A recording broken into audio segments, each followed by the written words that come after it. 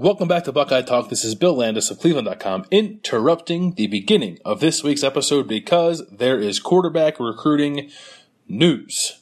Ohio State has landed its quarterback commitment in the class of 2019. His name is Dwan Mathis. He's from Oak Park, Michigan, 4-star prospect, number 9 pro-style quarterback in the country, number 6 player in Michigan, number 252 overall in the country. And the reason that you don't hear the sweet, sweet bass of the beginning of Buckeye Talk right now is because we recorded this episode with a special guest on Saturday because that was the only day our special guest could do it.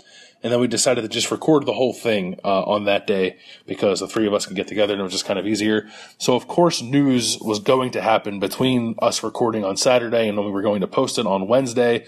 And, of course, that news happened like 24 hours after we recorded. It happened on Sunday evening. Dwan Mathis, who made a surprise official visit to Ohio State on Friday, was there through the whole weekend, announced his flip from Michigan State to Ohio State on Sunday evening. So we need to talk about it. And it was funny how it all kind of broke down. Friday Night Lights was last Friday. We talked about that a little bit last week. And because of the threat of inclement weather, which of course didn't happen, but there was a threat of it, so they had to make a decision. They moved it indoors to the Woody Hayes Athletic Center. They moved it out of Ohio Stadium, which meant it was close to the public and close to the media. So typically, like, we know where to go. We're allowed in the stadium. We can watch the camp. We can shoot video, and then we know where to go to talk to guys afterwards. But with this camp being moved indoors, we weren't sure where to go. Myself and a small group of reporters, maybe 4 or 5 of us, basically had to pick a door. There's like 4 or 5 you can choose from to get in and out of the Woody Hayes Center. We chose the front door because we're very smart. And we were right. Like, we got the couple of guys we wanted to talk to ended up coming out. But more important than talking to anybody was seeing Dwan Mathis walk out of the building with his family, get escorted by a member of Ohio State's recruiting staff, get in a car and go somewhere else, probably to dinner or something like that. We didn't know he was there. It was a total surprise. It's not surprising in the end that this happened, but no one expected Dwan Mathis to be at Ohio State last weekend because he was in a very strange position. He's never sort of hidden his affinity for Ohio State while at the same time seeming a little hesitant to go all in with Ohio State after they offered in May, a little over almost 2 months ago now. He was committed to Michigan State and wanted to act like a commit, but I think was struggling with like passing up on this opportunity that was presented to him by Ohio State. Now, the weird thing is, like, Ohio State could have had Dwan Mathis probably a year ago if they wanted him. Now, I know you evaluate quarterbacks and you offer them when you're ready, but Dwan Mathis camped at Ohio Stadium last year, Friday Night Lights, and I thought looked very good. I thought he was, at the very least, among the best quarterbacks there. I think there's an argument to be made that he was the best quarterback there. And Ohio State has offered plenty of kids because they have good camp performances, in addition to what they evaluate on film. But Dwan Mathis, I thought, earned an offer. What do I know? Just what I thought. But I wanted to talk to him last July because I thought he was interesting, and I know he was there trying to get this offer. And they had their guy in 2018 at the time in Emory Jones, and they were looking ahead to 2019. So I waited outside of Ohio Stadium. Dwan Mathis, I think he had to have been the last guy out or among the last guys out because I was the only reporter there when Dwan walked out. We talked for a little bit. He didn't get an offer. It was pretty obvious to me he was upset he didn't get the offer. He didn't say anything crazy, but you could just see in his face that he was kind of beaten up about it, that he didn't get it. And we talked, and then I never wrote the story because I erased the interview from my phone because I'm bad at my job. But that didn't happen last July. He committed to Michigan State in September, and then for all we knew, things were kind of done between Ohio State and Dwan Mathis. Ohio State was going to try to find somebody else. Dwan Mathis was committed. Now we realized that while there wasn't constant communication between Ryan Day and Dwan Mathis, there was enough to keep the line of communication open over that time to the point where when they offer in May, things start to get real between the two. But in the meantime, from last July until last week, Ohio State couldn't figure out who its guy was in 2019. I think 2 quarterbacks probably emerged to the top for everybody, not just Ohio State, but one was Bo Nix, who is from Alabama. His dad went to Auburn, and he was never going to go anywhere other than Auburn, and guess where he's committed? Auburn. And then there was Graham Mertz, who's from Kansas, committed to Wisconsin back in October. people kind of sort of caught on to him after that point, Ohio State being among them. Ohio State offered in the winter, tried like heck to get him on campus for an official visit. It just never materialized. It did have him on campus for one day for an unofficial visit while he was in Columbus at a rivals camp, but just nothing that was ever so serious where you thought, okay, they have a shot to flip Graham Mertz. And then I think it was last week or the week before, Graham Mertz put something out on Twitter and said he's shutting it down. He's staying with Wisconsin. So, Texas A&M and Ohio State and Notre Dame and all the programs that were hopeful that they could flip him, could go look elsewhere. And I think Ohio State in that moment, or in the days that followed or whatever, probably realized that it was best for them to zero in on somebody else because they could not go through this class without getting a quarterback. I can't say that emphatically enough. We've heard about how it's not a great class collectively compared to what just came through in 2018 and what's coming in 2020, and that's true, but Ohio State's roster does not allow it to skip out on a quarterback this year. Now, the only alternative to that might be like getting a JUCO transfer at the end of the year if you think that can happen, but I think that's leaving a little bit up to chance too. I think they had to get a quarterback in 2019 because it is possible that either Dwayne Haskins or Tate Martell is not on the roster after the season, either because Dwayne Haskins is so good and the quarterback class that's heading to the NFL next year is not great that he could potentially be a one-and-done guy with a good season. I know that sounds crazy, and I'm not trying to speak out of turn, but I do think that's possible. It's not impossible. There's not a 0% chance of that happening. And the other thing is if it doesn't happen and Dwayne Haskins is a multi-year starter, Tate Martell could very well decide he wants to go somewhere else and play. And that wouldn't be out of the ordinary. That happens at this position. Guys don't want to sit and be backups, especially guys who are as talented as Tate is. So if he gets a whiff that he's going to be a multi-year backup and he won't get his time to be on the field, legitimately be on the field at Ohio State until 2020, I think he could look elsewhere. And you just have to plan for that. You have to plan for that. I think in general you have to have the quarterback in every class, but you have to plan for something like that too. So that's why it was so important to get a guy in 2019. And Ohio State got him in Dwan Mathis. Now, what made the weekend even like more intriguing, I guess, was the fact that they had Brian Maurer on campus, and he is a 3-star 2019 quarterback who came up from Florida, who was coming up here to earn an offer. I think if Ohio State had its way, it wouldn't have had Mathis and Maurer up on the same weekend. It just kind of worked out that way because this was the last weekend you could have guys in for official visits until the fall. So they had no choice. If Dwan wanted to come, he had to come now. But Maurer was already here, was coming off the throw for Day and Meyer to earn an offer, and he earned it. He got it on Saturday. I didn't think they would do it because I thought it was possible that kind of maneuver could backfire if you have been going sort of round and round with Dwan Mathis, and you finally get him in for his official visit and things are going in the right direction, and then all of a sudden you offer another quarterback while he's there. I think Dwan Mathis can take a step back and say, what's going on here?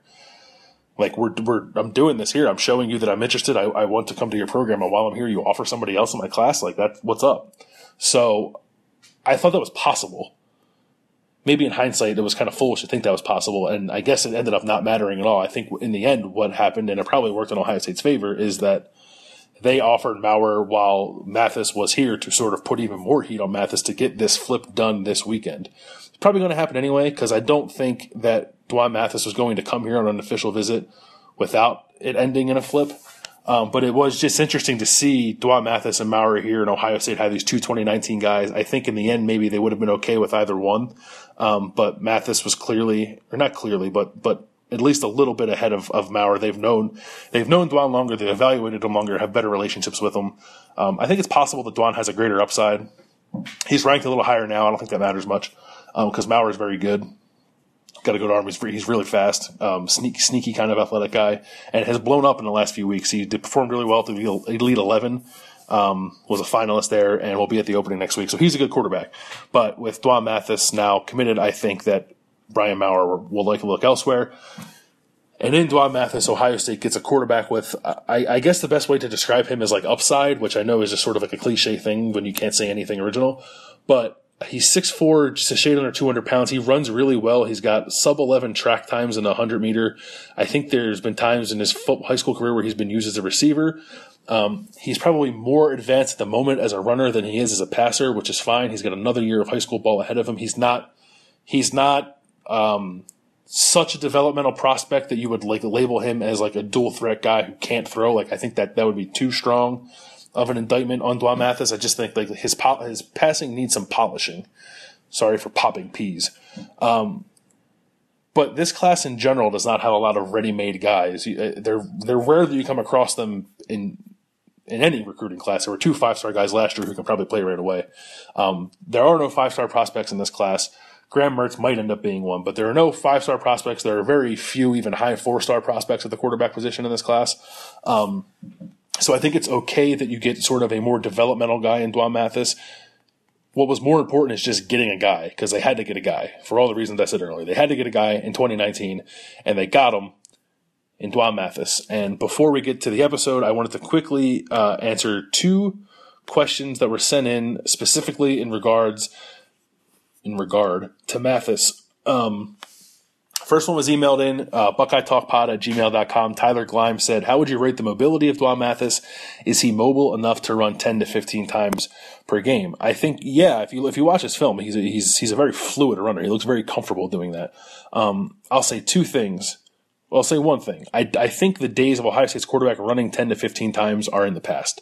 I just think it's been made clear to Urban Meyer that, and this is not a knock on JT Barrett, so please don't take it that way. Just in general, I don't think you can win, and I think Nick Saban realized it at halftime in the national championship game last year.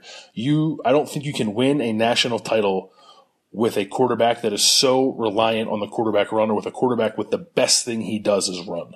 I just don't think it happens anymore. I think defensives have not caught on, but there's just so many good athletes on that side of the ball too that it's not a novelty anymore, and you got to switch it up, which is why you see all the RPO stuff come in.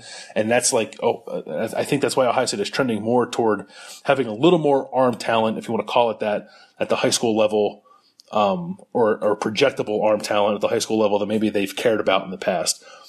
So Mathis is a good runner. I think it's okay to label him as a dual threat because he is that, but I think he has the potential to be a very strong thrower as well. And I would not worry about him running 10 to 15 times a game, because I wouldn't worry about any Ohio State quarterback running 10 to 15 times per game other than Tate Martell, because he's so good at it. But I think in general, the offense is trending a little bit away from that. The quarterback run will not go away completely, because it's a numbers game. Urban Meyer talks about it all the time. You go from playing 10 on 11 to playing 11 on 11. He's not going to voluntarily give that up because he thinks they need to throw more. Like, the read option's not going away. The quarterback run's not going away. I just don't think it's going to be as much of a crutch as it's been in the past. But I think Dwan Mathis is a guy who certainly runs well enough to get you out of a jam. And I think that will remain important for Ohio State. The other question that came in was on Twitter, and it was from, Nick Cianciolo, who said, Mathis is in and gave his commitment at Friday Night Lights. Maurer gets an offer on Saturday morning. Are they thinking of taking 2 quarterbacks? I think that maybe they're thinking it and hopeful they can pull it off. I think it's very difficult to pull off under any circumstances because of all the reasons I laid out before with Tate Martell and Dwayne Haskins. Guys want to play. Only one guy can play, and they all want to play. So I think it's hard to get 2. I think as it specifically relates to Maurer, I don't think would enter a 2 quarterback situation in his own class. He's from Ocala, Florida, just outside of Gainesville, close to Gainesville. And I thought, laid it out pretty clear when we talked to him last week that Florida has a commitment in 2019 in Jalen Jones, and he doesn't think that Florida is a viable option for him because they already have a commitment. So I just can't imagine that he would commit to Ohio State after Dwan Mathis commits. He should be putting out a top 5 soonish. Maybe Ohio State's on there because he likes Ohio State and, wants to give a nod to Urban Meyer and Ryan Day for considering him. I think that happens sometimes.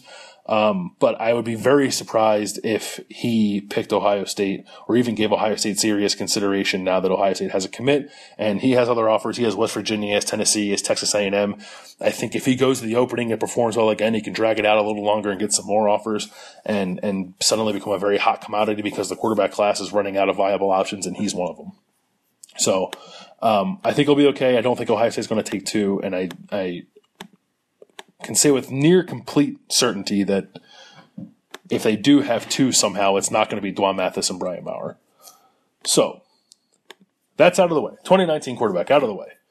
And we can start talking about other things because there are more pressing things to talk about because the season's around the corner, which is why we talked to our guest this week. It's Phil Steele.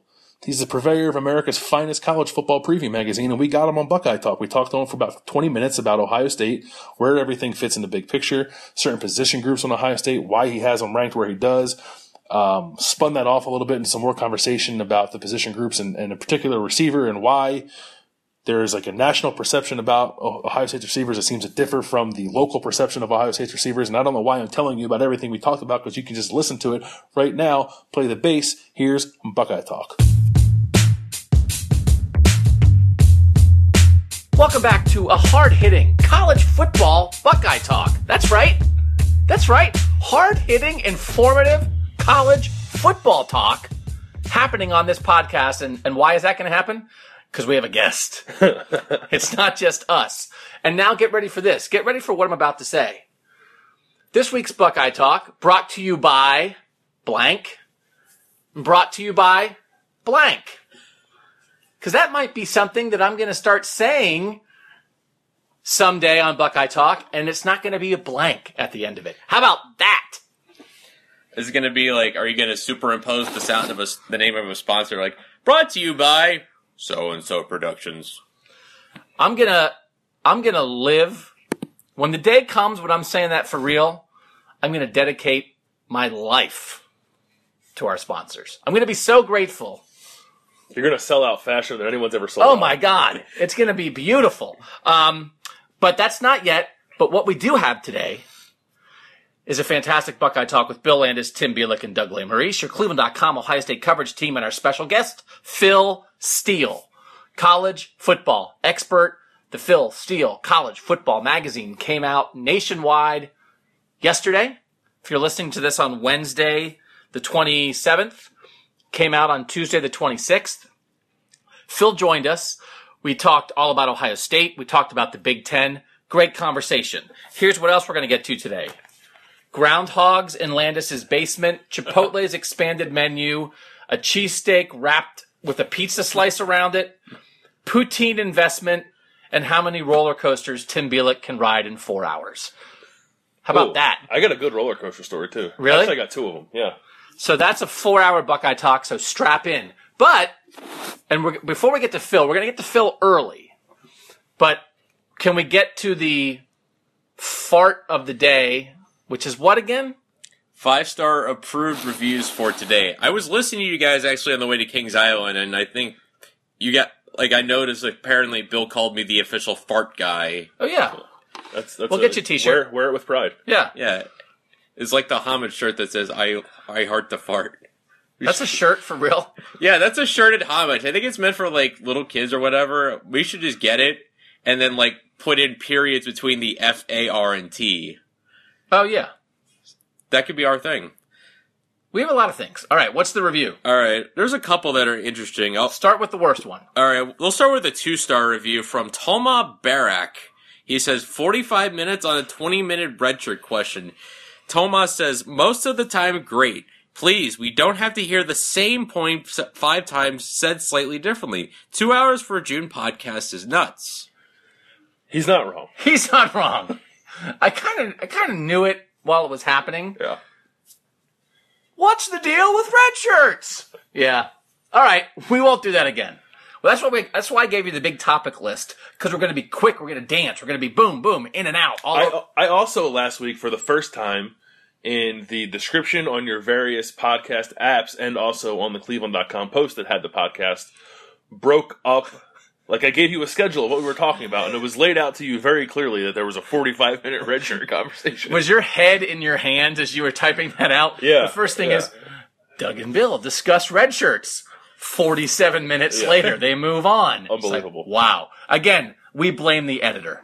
Yep. What else? All right, we'll go with Shep Zella, who calls us a podcasting tour de force. Every week, Doug, Bill, and new Ari take us on a feature film-length thrill ride through the world of Ohio State sports and fast food. I'd also like to check new Ari next to the things that I've been called on this podcast. Yeah. I think that's about the third new Coke. Yeah.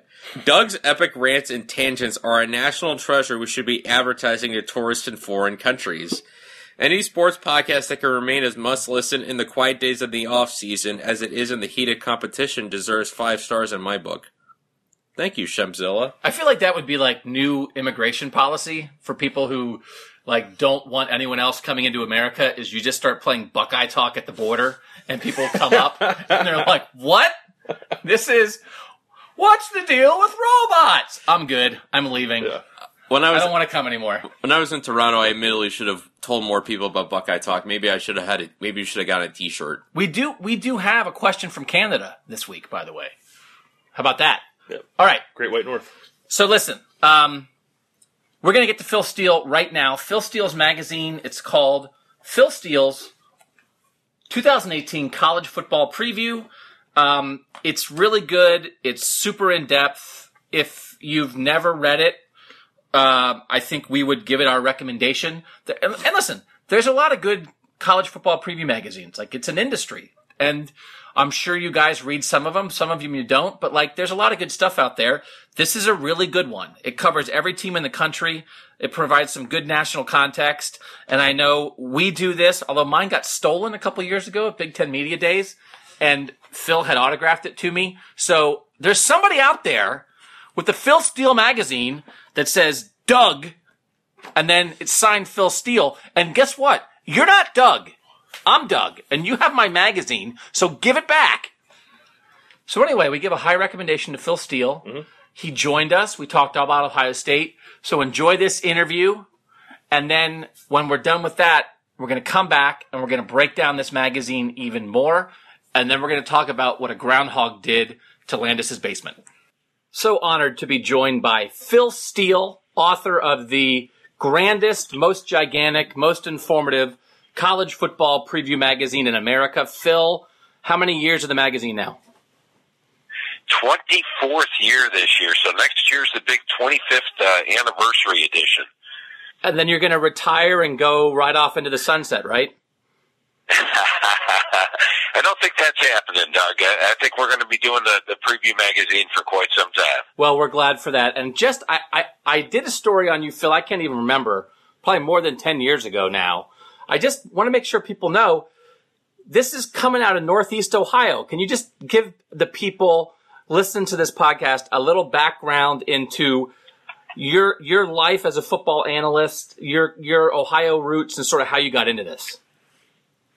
Yeah, I started doing a football newsletter way back in 1982, and I would buy all the preseason magazines that were out there. And frankly, they just never had enough information in there for me. So I started compiling the information myself I'd say about 27 years ago. And then somebody in the office said, why don't you put this into a magazine? So I tried it the first year. It was black and white. It was newsprint. I think there was 188 pages back then. I only covered 88 teams. But once people got their hands on it, it just had more information in it than any other magazine out there. So each year it's grown a little bit bigger. And now we're up to 352 pages, full color. And you're right, Doug. You know, a lot of people don't even realize I'm from the Cleveland area. They all think I'm a national guy and, you know, from some other part of the country, but right here in Cleveland.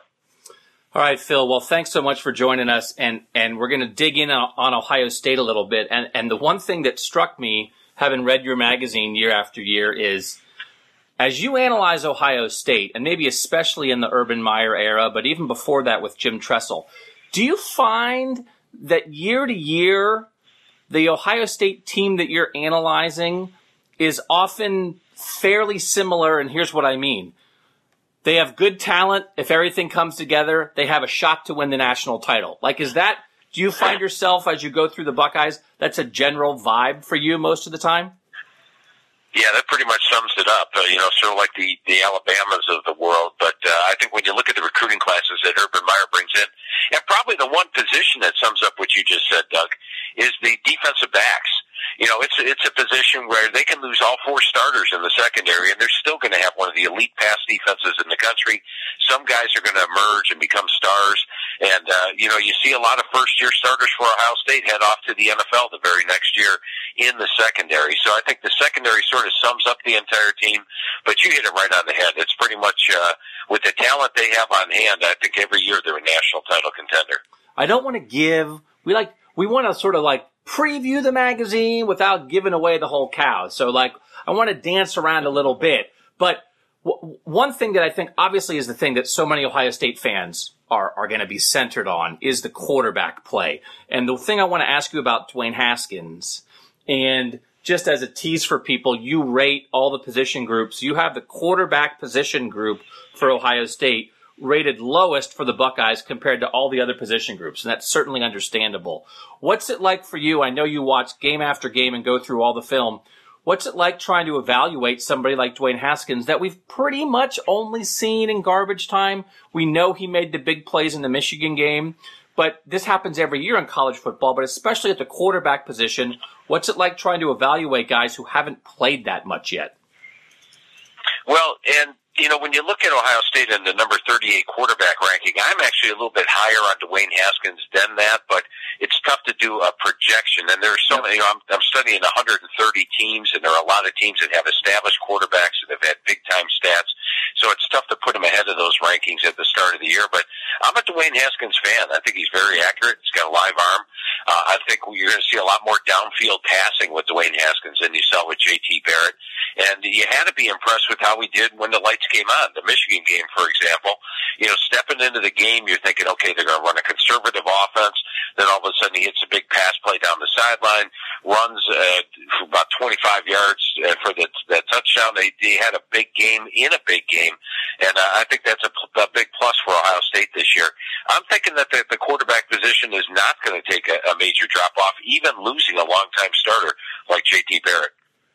Phil, you have Ohio State's quarterback unit 38th, which makes sense with what you just said. But I'm curious, when you maybe have a little bit of a gut feeling that Dwayne Haskins will be good, and you said he's a guy that you like how do you balance that when you make these lists? And is it tough to maybe not put Dwayne up a little higher when you think he's good, but you could also get some backlash for rating a guy who has not played yet that high?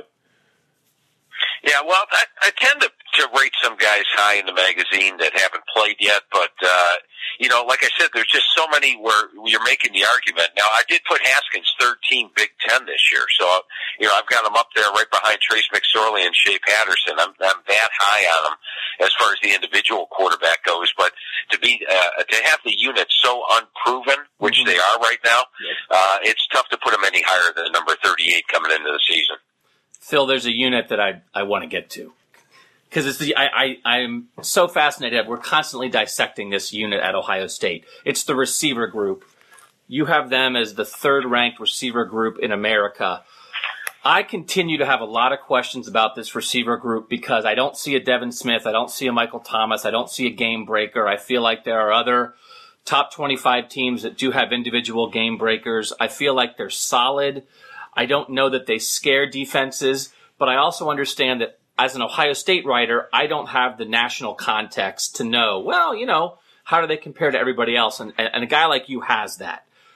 What did you see in Ohio State's receivers that led you to rank them as a top 5 unit in the country? I think it's going to be the overall depth, and I think this is the year they finally emerge. I know the last couple of years, Urban has been saying a lot of great things about the receiving corps.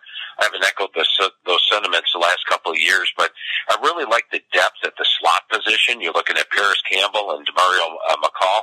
I think those two guys are both ready to really emerge this season. Then you take a look at an Austin Mack, a McLaurin, a Hill, and a Victor at the receiver spot. There's a lot of good depth here at receiver. They've got good size. Most of the guys out there are top the 6 foot marker. They all have good speed. I need to see a tight end emerge, but I think we're going to see one emerge this year. They've got a lot of quality candidates for it. And just when I added together all the numbers and put together the position, they came up number 3 in my rankings. Phil, going to the other side of the football, the defensive line, you have Ohio State ranked number 2, all into Clemson, understandably so. We know Ohio State's lost three guys who are mid-round draft picks this April, but we've contended that this year's defensive line, particularly at end, could probably be even better at the top end. Do you kind of agree with that sentiment? I think they're right up there with last year's. And I thought last year's defensive line was excellent. I think this year's defensive line is excellent as well. And really coming into last year, I questioned the fact that, everybody's returning.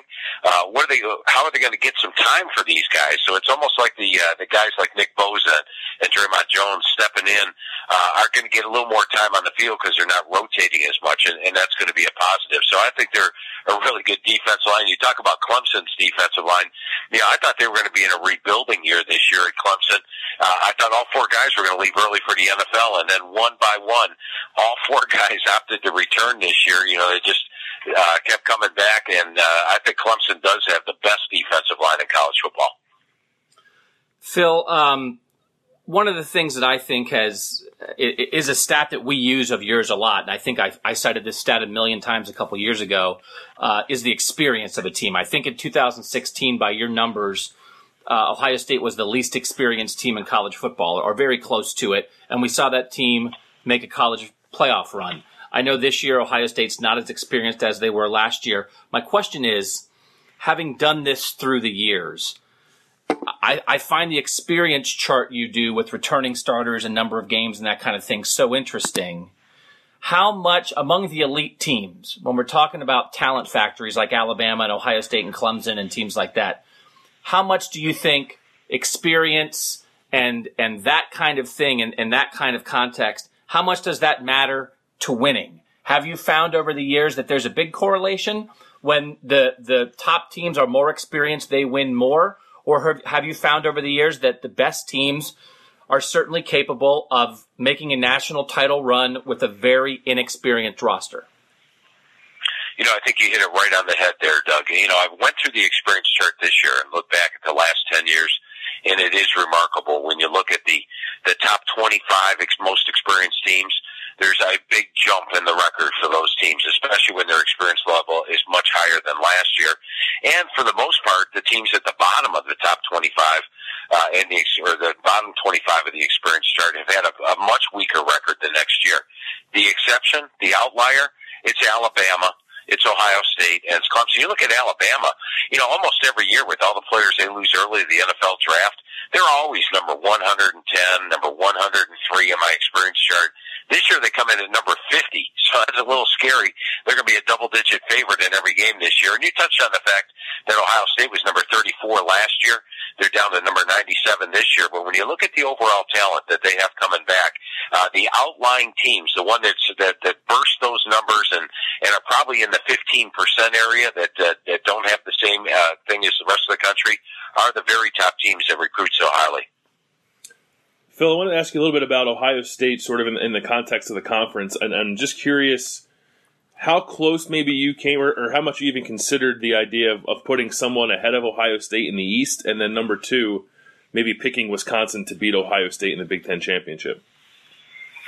Yeah, I can make a case for any of the five teams in the Big Ten. In fact, last year, after years and years of picking the SEC as my number one conference, I had the toughest conference thing, and the article should have just read, who's the number two conference, because the SEC is the best.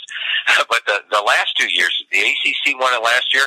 I actually said the Big Ten was the best conference last year, despite not having a national champ, because they had five really good teams, and I think they have five legitimate national title contenders this year in Ohio State, Michigan State, Penn State, and then, as you touched on, Wisconsin. I'll speak of Wisconsin quickly. Number one rated offensive line in the country, and I bounced this off the guys from the Joe Moore Award, which I'm very pleased to be on this year, and they pretty much echoed my sentiments. It's the best offensive line in the country. They got Jonathan Taylor, running back, veteran quarterback, and Alex Hornibrook. They always play great defense. The main thing Wisconsin's got going against them this year is the schedule. They have to play Michigan on the road, Penn State on the road, and Northwestern on the road, plus Iowa in Kinnick Stadium. And I don't know if you guys know, but Kinnick Stadium is a pretty tough place to go in and play. So if we and then you move over to the Big Ten East, Michigan State last year was one of the least experienced teams in the country. I think they were number 128. This year they're number 13. They've got Brian Lewerke back at quarterback, 19 returning starters. Penn State, the key to their team is quarterback, and Trace McSorley's back. I think Miles Sanders had a big year. And they play exactly one team on the road that had a winning record last year, and that's Michigan. And then there's Michigan.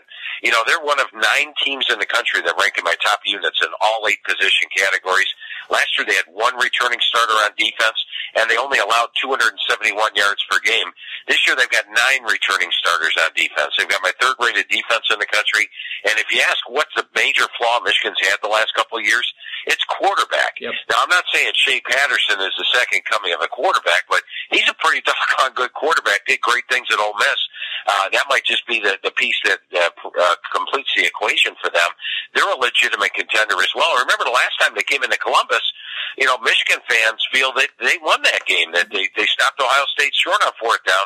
I get that all the time when I'm doing my Michigan radio shows. So Harbaugh was very close to winning in Columbus last time, and I think this is his best team he's put on the field. So clearly not a slam dunk picking Ohio State to win the conference this year. Phil, I would like to jump in with a mini Wisconsin rant from a couple weeks ago that I did. I just think that if Wisconsin was in the East and Wisconsin had to navigate Penn State, Michigan, Ohio State every year, they would not be who they are. I think they slide through the West because the West is down. And, it's a nice little hypothetical, but that's also a reality. And I know that you make a great distinction in your magazine between, how good a team is and then what their chances are of winning this amount of games, and you factor in schedule a lot. How much of Wisconsin's success is somewhat schedule based, or truly in your heart, not in your heart, in your analysis? In your analysis, do you think Wisconsin is actually close to as talented as those four teams in the East?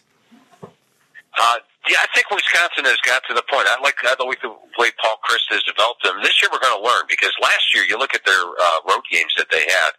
They were against Nebraska, Illinois, Indiana, Minnesota. Yep. Well, that's a pretty cake road schedule last year. And this year, Iowa, Michigan, Northwestern, Penn State, and even Purdue is not easy. So we're gonna learn about your analysis there, Doug, this year, because Wisconsin's playing that schedule.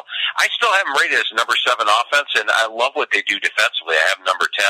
And 2 years ago, 2016, I really downgraded Wisconsin. I thought they were an inexperienced team. I thought they were playing that tough schedule. Remember, they had to play Michigan State on the road, Michigan on the road. They opened up with LSU. They played Iowa on the road. They played Northwestern on the road. I'm like, wow, this team is really headed for the disaster potentially this year. And they went 11-3, finished number 9 in the country. So they did pretty well that year. Last year, they may have been a little bit of a product of the schedule, but I do like the overall talent they have this year. I would like to clarify briefly that, Phil, what you do is analysis. What I do is rant like a madman, and that's why we needed to have you. That's why you're on the show, to provide analysis. Tim. Phil, you referenced the toughest conferences list you have. This year you have the SEC and the Big Ten tied at number 1. I've done Big Ten power rankings last season. I wrote about how strong the Big Ten East is. The SEC West has historically been the toughest division in college football for the last few years. Has the Big Ten East surpassed that, or is it still kind of leaning more towards the SEC in that regard, you feel? No, the Big Ten East has surpassed it. And I tell you what, the majority of the radio shows I do during the off season are always in the South, because, that's all they talk about is college football. I could do 25 radio shows a day down there. And I have thrown that out. The Big Ten East is the best division in college football, and I haven't got any pushback whatsoever. So even folks in SEC country agree with that statement. I think it's a national statement. The Big Ten East is the toughest division in college football. I don't think of any other conference that has 4 legitimate national title contenders. Phil, one of the sections of your magazine that I love is the surprise teams, and there's a couple Ohio State opponents on there this year, Michigan State and Michigan. But one that always seems to pop up on the list is TCU, and you have them there again this year at number 10.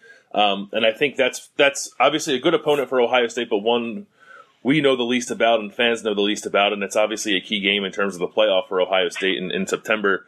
I was just wondering if you could give your quick breakdown of TCU, why you think they're going to be a surprise team, and how good you'll think they'll be this year. Yeah, and first of all, let's clarify what a surprise team is. It's a non-top 10 team that I think has a chance to get the playoffs and even win it all, and that would be TCU, because they're not going to be very high on anybody's poll coming into the year. They only have 11 returning starters. Now, what you should fear with TCU is defense and special teams. I rate them the number 3 special teams in the country coming into the season, so look out for them there. And defensively, they've got guys like Ben Vanagoo up front on the defensive line, 8.5 sacks last year. They've got Blacklock, Bethley, Collier. When I went over the defensive line with Coach Patterson this year, this is a very fast defense. Maybe one of his fastest yet. He's got outstanding linebackers like Ty Summers and Jawan Johnson, and the secondary is solid. They've got my number one rated unit in the Big 12, defensive line, linebackers, and defensive backs, and all three of those units rank in my top 12. So defense and special teams, extremely tough. A lot of speed on the defensive side of the ball. Now, what we discussed earlier was the experience chart. Last year they were number 4 on the experience chart. This year they're number 120. They do have to replace their quarterback. Sean Robinson's their new guy. He's athletic. He has a strong arm, and he's great with the deep ball. Patterson thinks he's going to do an extremely good job with the deep ball. At running back, they've got Darius Anderson, who's powerful, and he does his best in the biggest games. And then they've got good depth behind him. And the receiving corps 2 years ago had a real problem holding on to the ball. They led the nation in drop passes. They've gotten better each year, and they've got guys like Cavante Turpin and Jalen Rager who are dangerous enough at the receiver spot. Now, the biggest question mark for TCU is that offensive line. They only have 2 starters coming back. But if you go through the history of Patterson and his time at TCU, it's his 18th year there, I think he's had 5 really inexperienced offensive lines, and of the 5, 4 of them did just as good as they had the previous year. So he does a good job developing the offensive line. I like the fact Ohio State gets him in the 3rd game of the season when they're extremely inexperienced and playing their first big game. And I've got the Buckeyes a 10-point favorite in the game, but TCU is never an easy out. And Gary Patterson, I feel, one of the best head coaches in the country. I know you touched on Michigan, Phil. I want to circle back before we let you go. Michigan opens at Notre Dame.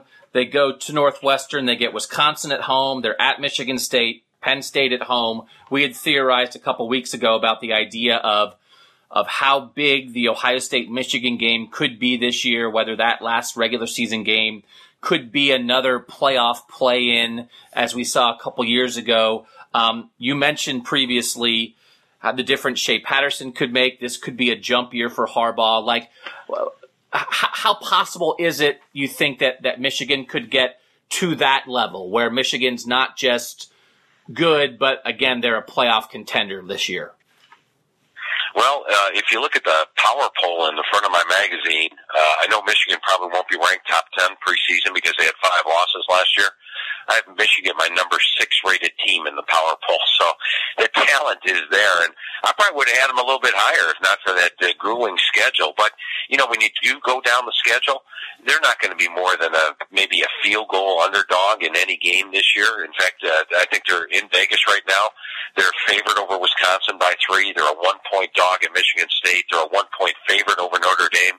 They're a 3.5-point favorite over Penn State. So in Vegas right now, the only game they're more than a 1-point dog is the Ohio State game in Columbus at the end of the year. So a legitimate threat, definitely a much more experienced team than last year.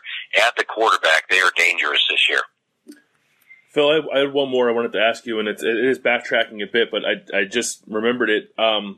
You have Ohio State's offensive line ranked number 7, and I think there are some fans who are concerned about the offensive line because of some of the starters they have to replace. But you have Michael Jordan, the left guard, 3-year starter left guard, as a number 3 draft-eligible guard. But then you also have him as a second-team All-American on your preseason team. And I found that a little surprising, mostly because he's far from a household name.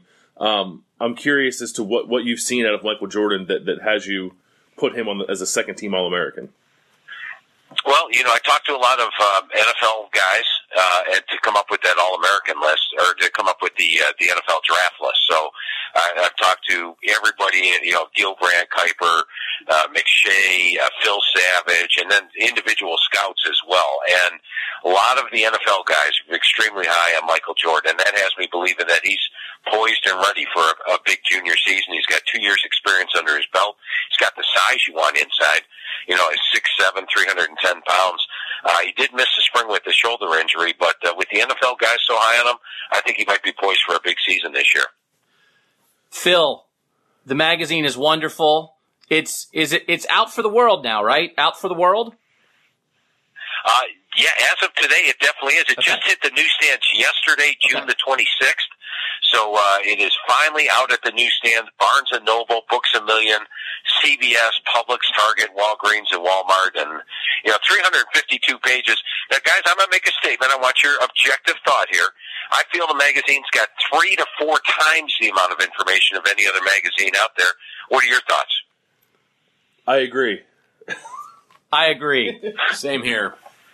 And I would Too much. It's too much to read, Phil. Well, that's why you need it in June, because it takes you like a month and a half to get through it before the season starts, which is why Phil gets it out when he does. Phil, I would like to make this distinction in the end. A lot of the college football world loves your magazine. I would also like to say that we love you, Phil Steele.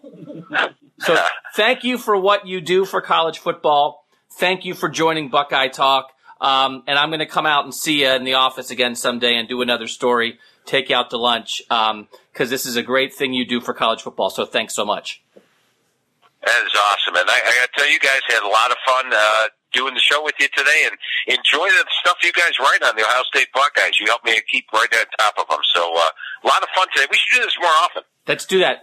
Listen, Phil, we have a 2-hour podcast that we talk about food and robots and all kinds of weird stuff. We could use a little more football analysis, so we'll try to get you on more during the year, all right? All right, that sounds great. Looking forward to it. Thank you, Phil. We'll talk to you soon. Thanks, Phil. Thanks, Phil. All right, thanks, guys. So thanks to Phil Steele. Great interview. Great guy. Bill Landis. What did a groundhog do in your basement? Okay, so I was in my living room a couple days. Wednesday, sitting in my living room, and I heard a noise in the basement. Now my basement, the only way you can get in there, at least I thought the only way you could get in there, is to walk through my front door and walk down. Like, there's no garage, there's no back door that lets you into the basement like in some houses. I have a very old house, and the basement is essentially a bigger crawl space. It's just big enough to house like the furnace and the water heater, and that's kind of it. It's not finished. And I heard a noise down there. Can you make the noise that you heard? Just like a rustling. Like, it sounded like something fell. And I didn't think anything of it. Thump. Yeah. I didn't think anything of it, and then my dog started barking. But then I still didn't do anything, and maybe like 10 minutes later I heard it again, and she started barking again. Rustle. So then I thought to myself, well, like, there can't be somebody in the basement, because they've either been there for a while, or... They've been there since you bought the house. or they walked in, and I didn't realize it. They walked past me, walked in the basement, and didn't realize it. But anyway, I went and grabbed my baseball bat. Yeah. So where is the baseball bat kept in your house? By the front door? In bedroom. In the bedroom? Yeah. Is that a Philly thing? Yeah. Wood bat or aluminum bat? It's an aluminum Black Magic softball bat that I've hit a lot of home runs with. Yeah, it is. Yeah. So you and Black Magic open the basement door. Open the basement door, go down to the basement. I made it halfway down the steps, and then I saw a groundhog taking a dump in the corner of my basement. And walked back upstairs. And I called Columbus Animal Control, and they're like, we handle puppies and kittens. I was like, well, great, I have a groundhog in my basement. So they referred me to somebody else, I got lucky. He happened to be near my home doing another job. So we got to my house probably about 20 minutes. Looked exactly how you would imagine a guy who traps groundhogs in your basement would look like. He was very nice, very professional, and he walked down the basement, and the groundhog like walked up to him and like crawled up his leg and like was happy to see him. Crawled up his leg, but like not in an aggressive way, like it wanted to be petted. Yeah, but guess what? What did he scream? Did he? No.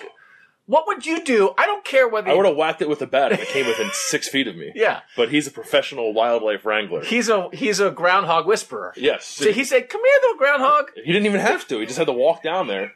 Did he have like a groundhog musk on or something? Maybe. Did he look anything like Billy the Exterminator, who has that A&E show? No. This guy was very professional.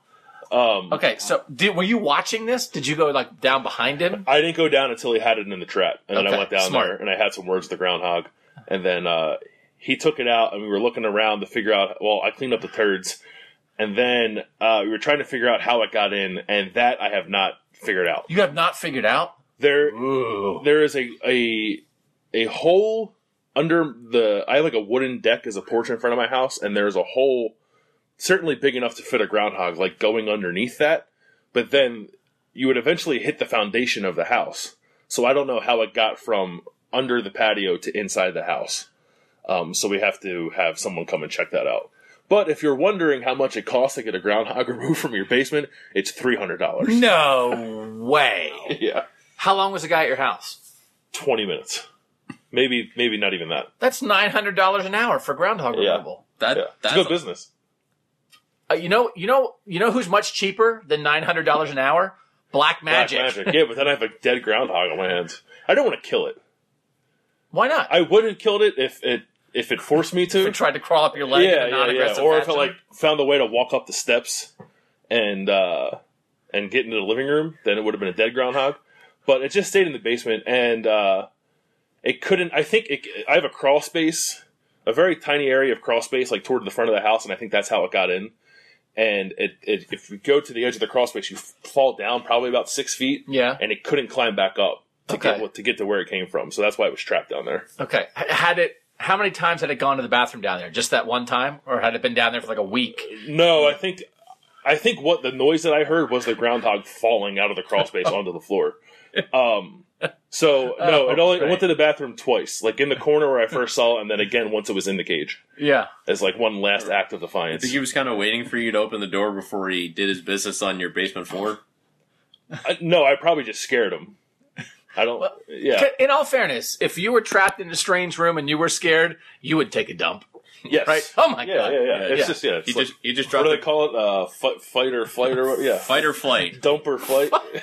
He just dropped. I was going to say, I was at the art museum when I saw this. I'm thinking, this groundhog must have just dropped a pin in your basement. Nice. Yeah, he definitely dropped the pin in the basement. Call back. Also, by the way, you said you didn't want to kill the groundhog. So the groundhog removal guy, did he take the groundhog to the groundhog farm where all the groundhogs lived together and frolic? He just said he was going to re-release it into the wild. I don't know. Maybe he took it home. He said that. Maybe he took it home and ate it. I have no idea. Where's the groundhog, Billy? Oh. It's on the groundhog farm. I want to give the guy a shout out. And I want to Is he? Ask him if he wants to sponsor Buckeye Talk for groundhog removal. Yeah. He's the official groundhog removal company of Buckeye Talk. We should bring him on as a guest. We should have thought of that for sure. He probably would have come on. He was a very pleasant man. His cell phone ringtone was the Blue Jackets goal horn. I'm not trying to disparage him. He did an excellent job, and his company is called the Wildlife Control Company Incorporated. I think they're based in Dublin. So if you ever have a groundhog in your basement, call the Wildlife Control Company. When you walked down the basement initially, how scared were you? Like when I was going down there, uncertain of what was there. Yeah.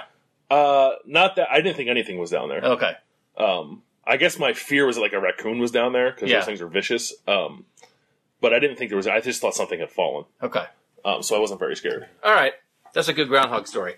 Number 3 receiver group in the country for Ohio State. That's the thing that I got stuck on in looking at Phil Steele's analysis. But I like having national people on because I think we know the Ohio State football team as well as anybody knows the Ohio State football team. But we do not know the national college football context, which is why you need people like Phil Steele in the world.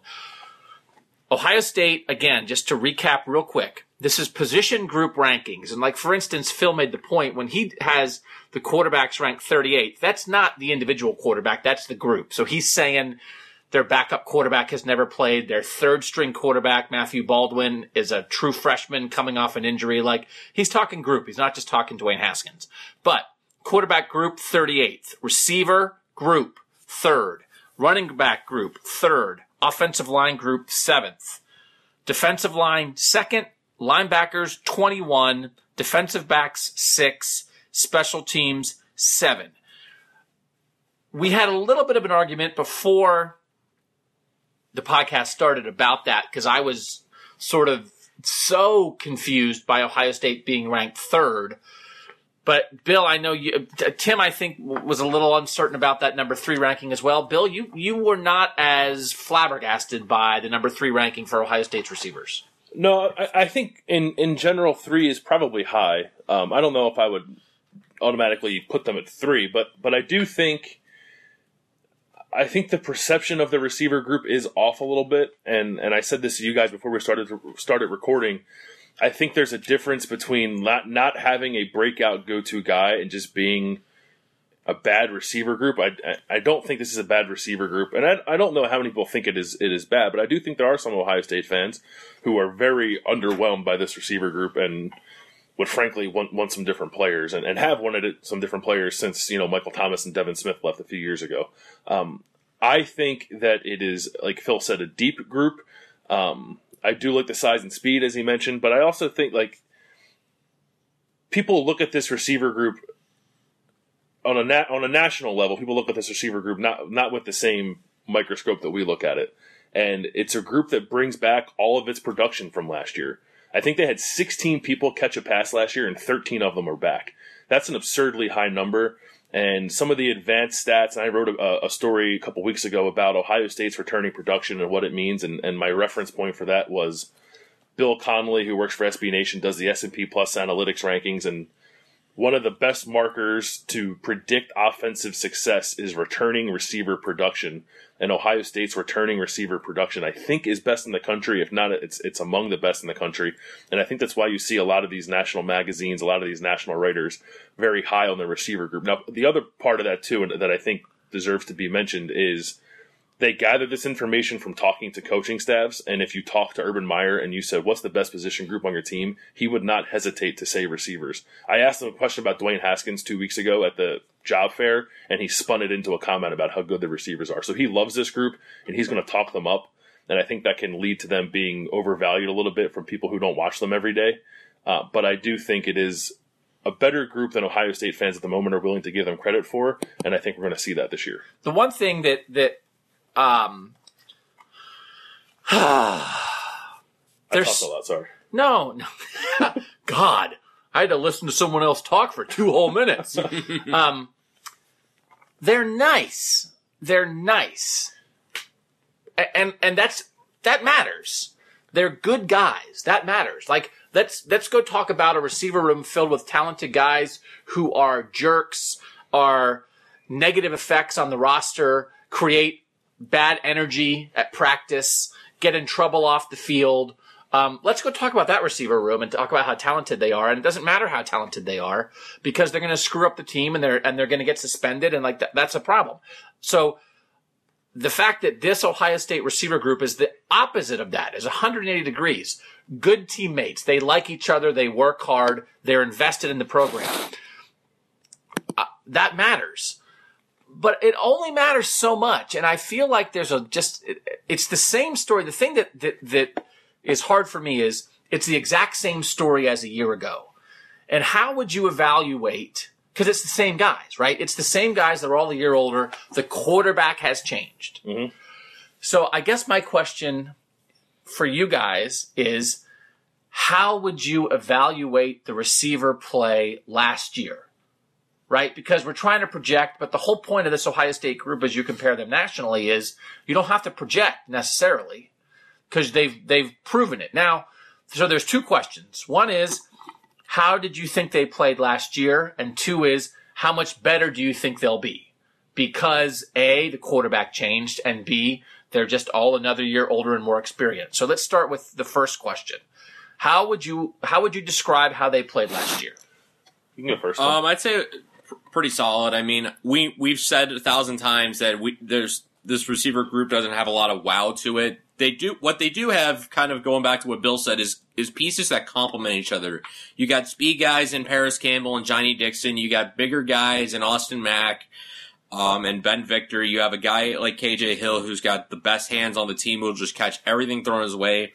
The thing that's missing, like you said, is a game breaker. It's nothing new, but if you don't have a game breaker, it's not a bad thing where you just have a slew of guys who are competent guys who could just get the job done. And again, it's a matter of, we wanted a number 1 guy to emerge. We didn't get that last year. It's just going to be, can that happen this year with a new quarterback? And I think Bill can probably answer part 2, unless you want him to also answer part 1. I do want to answer part 1 because I thought they were good last year. Again, they're not great, and I certainly understand wanting a guy like Michael Thomas's best year at Ohio State. I think he caught 55 passes, and I think it's easy looking back to see what Michael Thomas is in the NFL now and think that's what he was when he was here. That's not the case because they just don't operate that way. He was a really good receiver and should have been used more, but he wasn't Calvin Johnson when he was playing at Ohio State. And I think like something has been lost a little bit over the last few years, or we're misremembering exactly what Michael Thomas was when he was in college. He was good and underutilized. He wasn't the best receiver in the country when he was here. And I think it's okay to live that way. KJ Hill had 56 catches last year, which is at least on par with Michael Thomas's best year. Paris Campbell had 40. It's just an offense that's designed to distribute the ball around, so you're not going to have a guy who's going to catch 80 balls, save for Curtis Samuel a couple years ago because he was the only legitimate playmaker they had on offense. I thought they were good. I thought they made some tough catches. The Penn State game sticks out. I think KJ Hill had a big catch in that game. Austin Mack had the butt catch against Oklahoma. I know they lost that game, but that was a great catch. Mack's catch against Michigan. I thought more often than not when the receivers needed to make a play that last year, they did. The Iowa loss was a total disaster by everybody. I certainly don't pin that on the receivers, and I don't really pin the Oklahoma loss on the receivers. I will agree that there is another level for them to get to, but I think that last year the group was pretty solid. And if I was an Ohio State fan, I would be mostly pleased with what the receivers did last year. Okay, part 2 is then projecting that forward. Okay, so here's my point about part 2.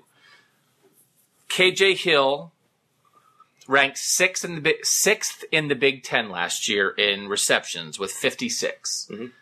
When you think about this Ohio State receiver group for 2018, how big of a factor is KJ Hill in your excitement about how good they can be? Is he the number one reason that you're fired up about the receiver group? No. Paris Campbell is. Okay. Paris Campbell ranked 22nd in the Big Ten with 40 catches. Now, there's a huge caveat with that. He had injury issues. Mm-hmm. He basically disappeared from the offense for a couple games because of that. So his raw numbers are not indicative of his top end. Yeah. But within that, we still, I think, did not see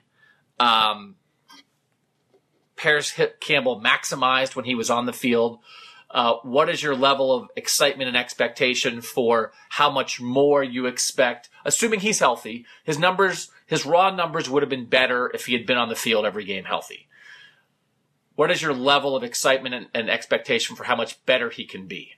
Not just raw numbers, but just better overall. I think fairly high. He's a guy, and we know he's had drop problems in the past. He's a guy that relies heavily on the quarterback throwing a well-placed, accurate ball, and I think he'll have that in Dwayne Haskins. And I think he's just going to have more catch-and-run opportunities than he had last year. I think we always say they don't have a game breaker. I think Paris Campbell can be that guy. He's not going to stretch the field vertically, just not who he is. But there's probably less than 4, I don't know, there's probably maybe 3 or 4 guys who are on the same level as Paris Campbell in terms of being able to take a ball that he catches 5 yards within the line of scrimmage and take it 70 yards for a touchdown and kind of do it with relative ease because nobody can catch him. I think he can become one of the better playmakers in college football. Yeah, and the way that Ohio State's coaching staff, worked the mesh route into the offense finally really opened things up for him. I expect more of that, continue some slants, more bubble screens, just different ways to really get him the football, really get it on the perimeter, maybe even with JT Barrett not being on the team, incorporate him into the running game a little more. So would you say that, again, assuming he's healthy, if Paris Campbell was used in games and produced in games pretty much equal to what he did last year, would that be, for lack of a better word, a disappointment in your eyes? Because you're expecting more. Like allowing for the stats he missed in a couple of games that he was injured? Yeah, let's just take his best 8 games and throw out the stats from the games when so the games he didn't play or like he barely played because of the injury, just like good Paris Campbell. I expect a little bit of an uptick. He only had 3 touchdowns. I think you'd like a guy like that to score a little more. Yep. But he had, 14.6 yards per reception, which was third among the regulars behind Johnny Dixon and Terry McLaurin. I think there's room for him to improve, but he doesn't have to double his catch total. He had 40 catches last year. If he has between 50 and 60, I think that is a realistic improvement and one that would have a drastic impact on the offense. Okay. Terry McLaurin, 36th in the Big Ten last year with 29 catches for 436 yards. How does Terry McLaurin fit into your excitement and expectation level of the receivers? Not a whole lot, to be perfectly honest. I think he's a bit of a luxury. He's an incredible leader for the team, and I think that matters. But in terms of on-field production, I see a gap between the group of receivers that he's in and the group of receivers that Paris Campbell, Austin Mack, and KJ Hill are in. So I don't view him as a top guy. I think he's supplementary, which I think is fine. You need those guys. But he's not. The reason I'm high on the receivers is doesn't really have much to do with him. Doesn't have a ton to do with the guy who was their third leading receiver last year. Yep. And who had Ohio State's, I believe, longest play from scrimmage last season, which was that 84-yard touchdown against Wisconsin in the Big Ten title game. All right. Marcus Baugh was next with 28 catches. He's a tight end. He's gone. Austin Mack tied for 47th in the Big Ten with 24 catches last year for 343 yards. How does Austin Mack factor into your excitement and expectation level of the receivers? Higher than anyone else. So, do you agree with that, Tim? Yes, 100%. I think we've been on record on this podcast saying that Austin Mack is our expected breakout receiver, right? Yeah. When at the job fair a couple weeks ago, we got to talk to a group of receivers. It was Johnny Dixon, Terry McLaurin, and Austin Mack. And I asked a question about Dwayne Haskins, just like to the group. And Johnny Dixon and Terry McLaurin both deferred to Austin Mack because Austin Mack and Dwayne Haskins are now known as 7-Eleven. And they're always, and Austin Mack is always open. And I buy the connection between Austin Mack and Dwayne Haskins. And I think that is going to lead to a significant jump in production for Austin Mack. If you want to think of the signature moment of, the Michigan game, that connection between Haskins and Mack really, I think, got Haskins so much more comfortable in that game, and it led to the game-winning touchdown. So, some decently large portion of excitement and expectation of rationalizing Ohio State being the number 3 receiver group in the country is based on third-year receiver Austin Mack, who had 24 catches last year, making a fairly significant jump, at least doubling his production, if not more. Yes. Okay. I think that's a fair thing, right? So we're saying if you consider Ohio State the number 3 receiver group in the country, Austin Mack has to at least double his production, probably more, right? Yeah, I think so. Yeah. And then Johnny Dixon did not rank in the top 50 in the Big Ten in receptions. How many catches did he have, Tim? Johnny Dixon, he had 18. 18 for 422 yards. So we know all and a team leading 8 touchdowns. A team leading 8 touchdowns. And we all wrote that. Everybody wrote it. I get it. 8 touchdowns and 18 catches is unbelievable. How much does Johnny Dixon factor into your excitement and expectation of the receivers? Again, not a ton. I view him more along the lines of Terry McLaurin, but I do see Johnny Dixon as a guy who can take the top off of defense, maybe more than the other guys. So maybe he's a little less of a supplementary piece than McLaurin, but mostly I view him in that second tier. There's 2 tiers of receivers in my mind, and the 3 guys on the top are Campbell, Hill, and Mack, and then it's McLaurin and Dixon and Victor behind them, and then Jalen Harris is a wild card that I think the unproven, guys with upside who haven't really shown it yet. Yeah, right. Okay, do you think Bill's characterization of the receivers that way, Tim, is appropriate? Yes. Notice I didn't say C.J. Saunders. So if that's the case, and I don't disagree with it, we're talking about the number 3 receiver group in the country being based on a guy with great hands, who I think is reliable and often overlooked nationally and maybe by Ohio State fans, but who is just who I don't know that anybody would term him a game breaker. I don't think the coaching staff, I don't know, KJ Hill would term himself a game breaker. He's a really solid receiver who I think is reliable and productive. Yeah. Do you think he scares defenses? No, scare is probably too strong of a word. Okay. But I do think that like you can label him as like the quote unquote possession guy, and if Ohio State needs to get a first down and the throw is more than 3 yards down the field, I think KJ Hill is probably the guy you have circled if you're defending that. I love that question. Who's your guy on 3rd and 7? We think it's KJ Hill probably at the moment. Mm-hmm. All right, so he's there. Paris Campbell is in that tier. He is a guy who is super fast. Do you think there are still questions about his hands? Yeah, I think there always will be.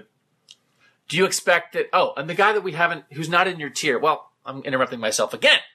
Where do you put Demario McCall in your tiers? We did not mention him. I don't know. I don't know. Is he wild card area? And the only way, like, he has the potential to be in that first tier because of just how explosive he is when he gets the ball, but I don't know if he's going to get the ball. Like KJ Hill has to move outside for that to happen. Yeah, we've again discussed our way of using the receivers. We have no proof that that's what they're actually going to do. So until we get to that point, we think Paris Campbell and Demario McCall in the slot, move KJ Hill outside, and then you're playing KJ Hill, Austin Mack, Johnny Dixon, Terry McLaurin, Ben Victor outside, and Harris. But we have to see proof of that. Okay, so Paris Campbell, super fast, very physical for a guy with that kind of speed. 40 catches last year. A little bit of an injury history. I think that needs to be taken into account one way or the other. And then you have Austin Mack, who had 24 catches last year. So I get your point about Michael Thomas, but I disagree with it, I think, because to me, Michael Thomas was a guy at Ohio State who had whatever he had, 55 catches or whatever his last year for 900 yards or something. But you knew anybody who was looking and evaluating Michael Thomas on production, on numbers, you knew that he could have had 85 catches for 1,400 yards if they threw him the ball more. It wasn't that he didn't get open. It wasn't that he dropped stuff. It's just they should have used him more, but that was the year. His last year was the year of too many options. They didn't know what to do. And I feel like among an offense that included Ezekiel Elliott and Braxton Miller and just a collection of guys that they were trying to get the ball to, the guy who suffered the most was Michael Thomas. But in the moment, I had zero doubt that Michael Thomas could have put up 50% more numbers if given the opportunity. Yeah. I certainly, at the moment, am not under the impression that there's anybody on the Ohio State offense that could put up 50% more numbers if given the opportunity. That the only thing holding them back is, they didn't throw the ball enough to that guy. So as we're thinking about Ohio State as the number 3 receiver group in the country, and depth is nice, but you can only put 3 guys on the field at once. So all I care about is the 3 guys who are on the field on any given play. And I understand that if there's injuries, that matters. And if a guy's tired, they rotate. I get all of that. But I feel like the 3 guys that are going to be on the field this year are still a somewhat significant step below putting Michael Thomas, Devin Smith, and Evan Spencer on the field, which is what they put on the field when they won the national championship. And if we're talking, and the discussion is not whether they're bad. They're not bad. The discussion is whether they're elite, whether they're great, whether they're awesome, whether they're game-changing, whether they're the 3rd best receiver group in the country.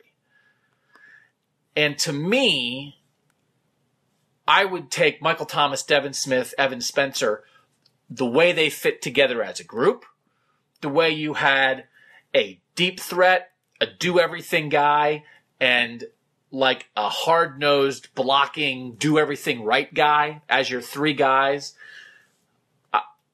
They're so far above my current expectation level for the 3 receivers that will be on the field for Ohio State, no matter who the 3 guys are. It's not even close in my mind right now. I don't know if I put Evan Spencer in that group. I get what he caught 52 passes in 4 years. Yeah. I know he was a solid blocker and he was a captain, and I don't mean to diminish that.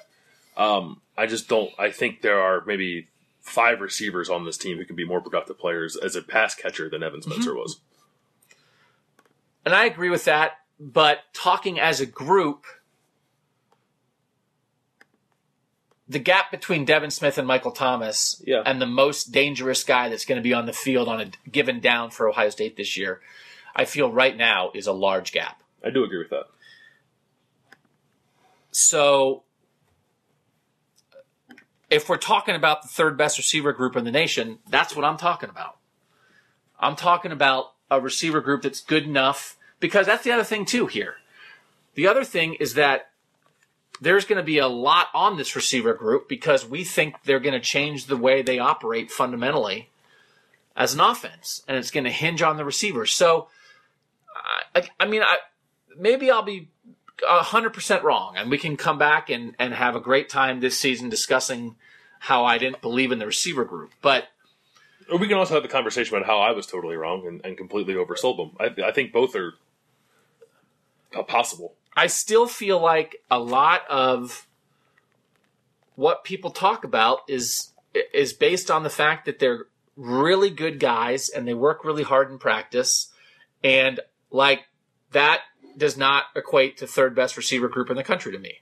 So, yeah, I agree with. I think there's a lot more out there for Austin Mack, and a lot of it hinges on him.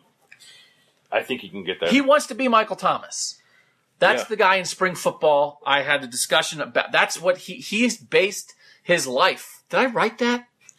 You definitely talked to him. Yeah, I think I did write it. I think I put it in the headline. I'm pretty sure you wrote something like that. It's like you almost wanted him to change his Twitter handle to @Can'tGuardMac.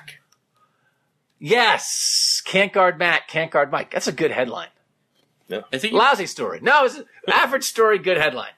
Yes, because I That's asked Zach Smith about it, and Zach Smith started talking about how that Austin Mack, if Michael Thomas eats chicken wings on Wednesday at 6 o'clock, Austin Mack wants to eat chicken wings on Wednesday at 6 o'clock because he wants to live his life like Michael Thomas because he respects Michael Thomas so much. So, yeah. Okay. So, again, I mean, I guess I'm comparing Austin Mack. Of course, Austin Mack is not Michael Thomas's best year right before he went to the NFL. He hasn't had the chance to do that yet. I get that, but we clearly, to me, here's my problem in a nutshell. To the point of the 2-star review, I'm going to try to not say the same thing 5 different ways and turn a 10-minute discussion into a 40-minute discussion. To me, if you're ranking the receiver group really high, you're doing it based on returning production. Yet when you really analyze your expectations of that group, what you're expecting of them is not based on the returning production. It's based on other guys in that group making jumps. Because the returning production, if they do what they did last year, that's not good enough. So here we are, we're having a discussion. They're third because they return everybody, but the guy that we're relying on tied for 47th in the Big Ten in catches last year. So to me, there's a disconnect there. Yep. That if you're basing it on Austin Mack, you can't have Austin Mack leading a group that is the third best receiver group in the country right now because he had 24 catches last year. He hasn't shown it yet. He is still all potential. He's all potential. And listen, maybe if he was the best, he might have been the best receiver on the team last year. Then Zach Smith should have played him more. They didn't treat him like the best receiver on the team. That's for sure. Yep. They didn't throw to him like that. They didn't play him like that. They didn't behave like that. They didn't view him as the best receiver on the team last year. If we believe they're the third best group, it's because we think Austin Mack's going to be the best receiver on the team. Last year, he was 6th on the team in catches, or 5th, or whatever it was. That's what I'm talking about. Take a dump in that basement, groundhog. All right, let's get to other groups. What did you think generally of the rest of the overall group rankings from Phil Steele? Let's run through the offense real quick. Quarterbacks 38, receivers 3, running backs 3, offensive line 7. What else jumps out at you to talk about? on the offense? I think quarterback is low. I get why. And we asked them. It is a little dangerous to project with Dwayne Haskins. He's never played it, and it's a reflection of the group as a whole too. So it's Dwayne Haskins and Tate Martell and Matthew Baldwin. So essentially two guys who've never played and one guy who's played very little. So I get why they're 38th. I think part of it should be projecting what you think they're going to be in the end, and I don't think Ohio State's quarterback situation is going to be the 38th best in the country. I think it's going to be among the top 10. And he has Penn State number 1, which I think is maybe the more interesting comparison. I like Trace McSorley. I think he's very good. He's got a backup with Tommy Stevens, who's an interesting guy.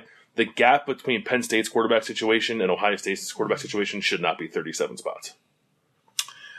I will say, just again, there's so much information in this magazine that you can't get to everything. But his preseason Big Ten team: first team quarterback Trace McSorley, second team Shea Patterson from Michigan, third team Dwayne Haskins, Ohio State, ahead of Brian Lewerke from Michigan State, who had a good year last year. Mm-hmm. So that tells you something.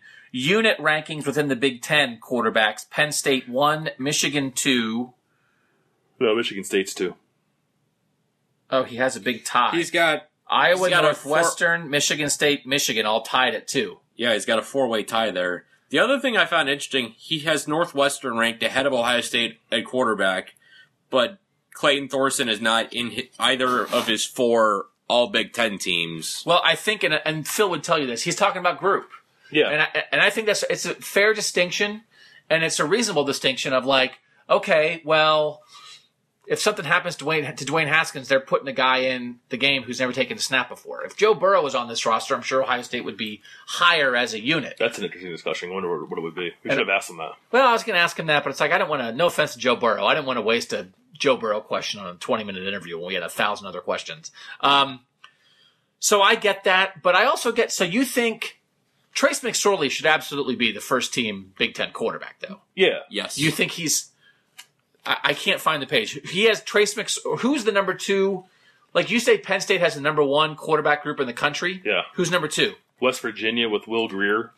Run through the top 10. West Virginia has Will Greer returning. UCF has Mackenzie Milton returning. Auburn has Jarrett Stidham returning. Missouri has Drew Lock.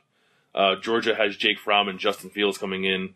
Arkansas State is number 7. Florida State's 8. Washington is 9, and NC State is 10. Who's the Florida State quarterback? DeAndre Francois and Blackman. Was it James Blackman? Oh yeah, the guy who played for him. Yeah, that's a good unit ranking because it's like they get back the starter who was good before, and then they also have the guy who played all last year. Yeah. Yeah. Ryan Finley at NC State's an NFL prospect, and Jake Browning at Washington has a noodle arm. Yeah. This is like the question that hangs over the whole season. Like, what are the chances that Dwayne Haskins is just okay? Like, what if Dwayne Haskins is like, hey, he makes some good throws, but man, like he throws some goofy picks, and God, that guy was open on third down and he missed him, and he didn't see this wide open guy, and boy, he really doesn't get away from pressure. Man, JT would have never gotten sacked on that play, and oh my God, there was a huge spot there to run. JT would have run for 20 yards there. Dwayne Haskins threw it out of bounds. Of course that's possible because anything's possible. What's the % chance of that? Like for a whole year, not just like the first 3 games as he learns it. That like you get to the end of the year and you're like, boy, they went 9-3 and Dwayne Haskins just was okay. I think kind of low. Like it's not 0, but I think the only way that happens is if just Dwayne Haskins can't handle it. Like, I don't think it's a talent issue. It's just that he can't bear the load of being Ohio State's quarterback and he gets rattled along the way. But the way he played at Michigan leads me to believe that that's not going to happen. I just, like, if he looked so cool in that game, and if you look cool in that game, in that situation, losing in Ann Arbor to play the way he played, what rattles you? I don't know what rattles you. And the stakes are higher, I guess, because it's now your team and all the pressure's on you and you're not, like, just bowing out the starter who got hurt. I know that's different. But I don't know. He doesn't seem like a guy who, like, for whom nerves would come into play at all. And I think that's the only way that he would be just okay next year. Tim? I'm with Bill 100%, although I think that kind of leads me into a fun tweet that we didn't get to last week from Evan Imel. He has an idea where he says, every time I say I agree, you guys have to ring a gong, and then I have to argue against what Bill just said. Oh! I'll get a gong. The Bielek gong, yeah. Did you guys go to BD's Mongolian Grill ever? No, you've told me about it. They have a gong. Yeah. I mean, it's the best part. And then the good thing is, I think you're supposed to do this. They have a little tip jar for the guys cooking on the grill, because that's where you get bowls, and you take the food up and they cook it in front of you. Yeah. So, at least in my family, when you put a tip in the jar, that's when you ring the gong. You ring the gong, or do they ring the gong? No, you ring it. Oh, okay. There's a gong with a mallet. So it's like, hey, cold hard dollar bill going in the chip jar. Bong! Check out this guy. He gives tips to guys who cook chicken for him. Bong! Wouldn't that be great? If you, at the end of a meal, you're leaving Applebee's and you're 22%. Bong! It's way more authoritative than Arby's little bell. It's like ding ding ding ding ding. Arby's has a bell? Yeah, I think some of them have a bell that you ring if you think they did a good job. You just go ding ding ding. Where? Ding, ding. By the door. Inside? Inside. I have never eaten in an Arby's. I have never rang the bell. If I go to BD's, I'm going to hit the gong. Do you go in Arby's? Once or twice. Have you been inside an Arby's? One time. I live in the Arby's drive-thru. I have never been in an Arby's. When you go in an Arby's, is there anybody in there? No, I was literally the only one in there when I went in there the one time. When you go in there, Tim, are you the only one in there? I've seen anywhere from 6 to 15 people in there. I was gonna say you're ringing the bell, and the 3 people who are working there are thanks. There's nobody in the Arby's. I just can't imagine going in an Arby's. It's they have the meat, you drive through, you get the meat, and you leave. I don't want to be in the Arby's. The only fast food restaurant I go in with any regularity is the McDonald's near campus, because that's our office. But other than that, I don't. I'll go in if the drive-through line is so long that I think it'd be quicker for me to just walk in. I'll do that. But that's rare. Yeah, I can't imagine if our office was an Arby's. No.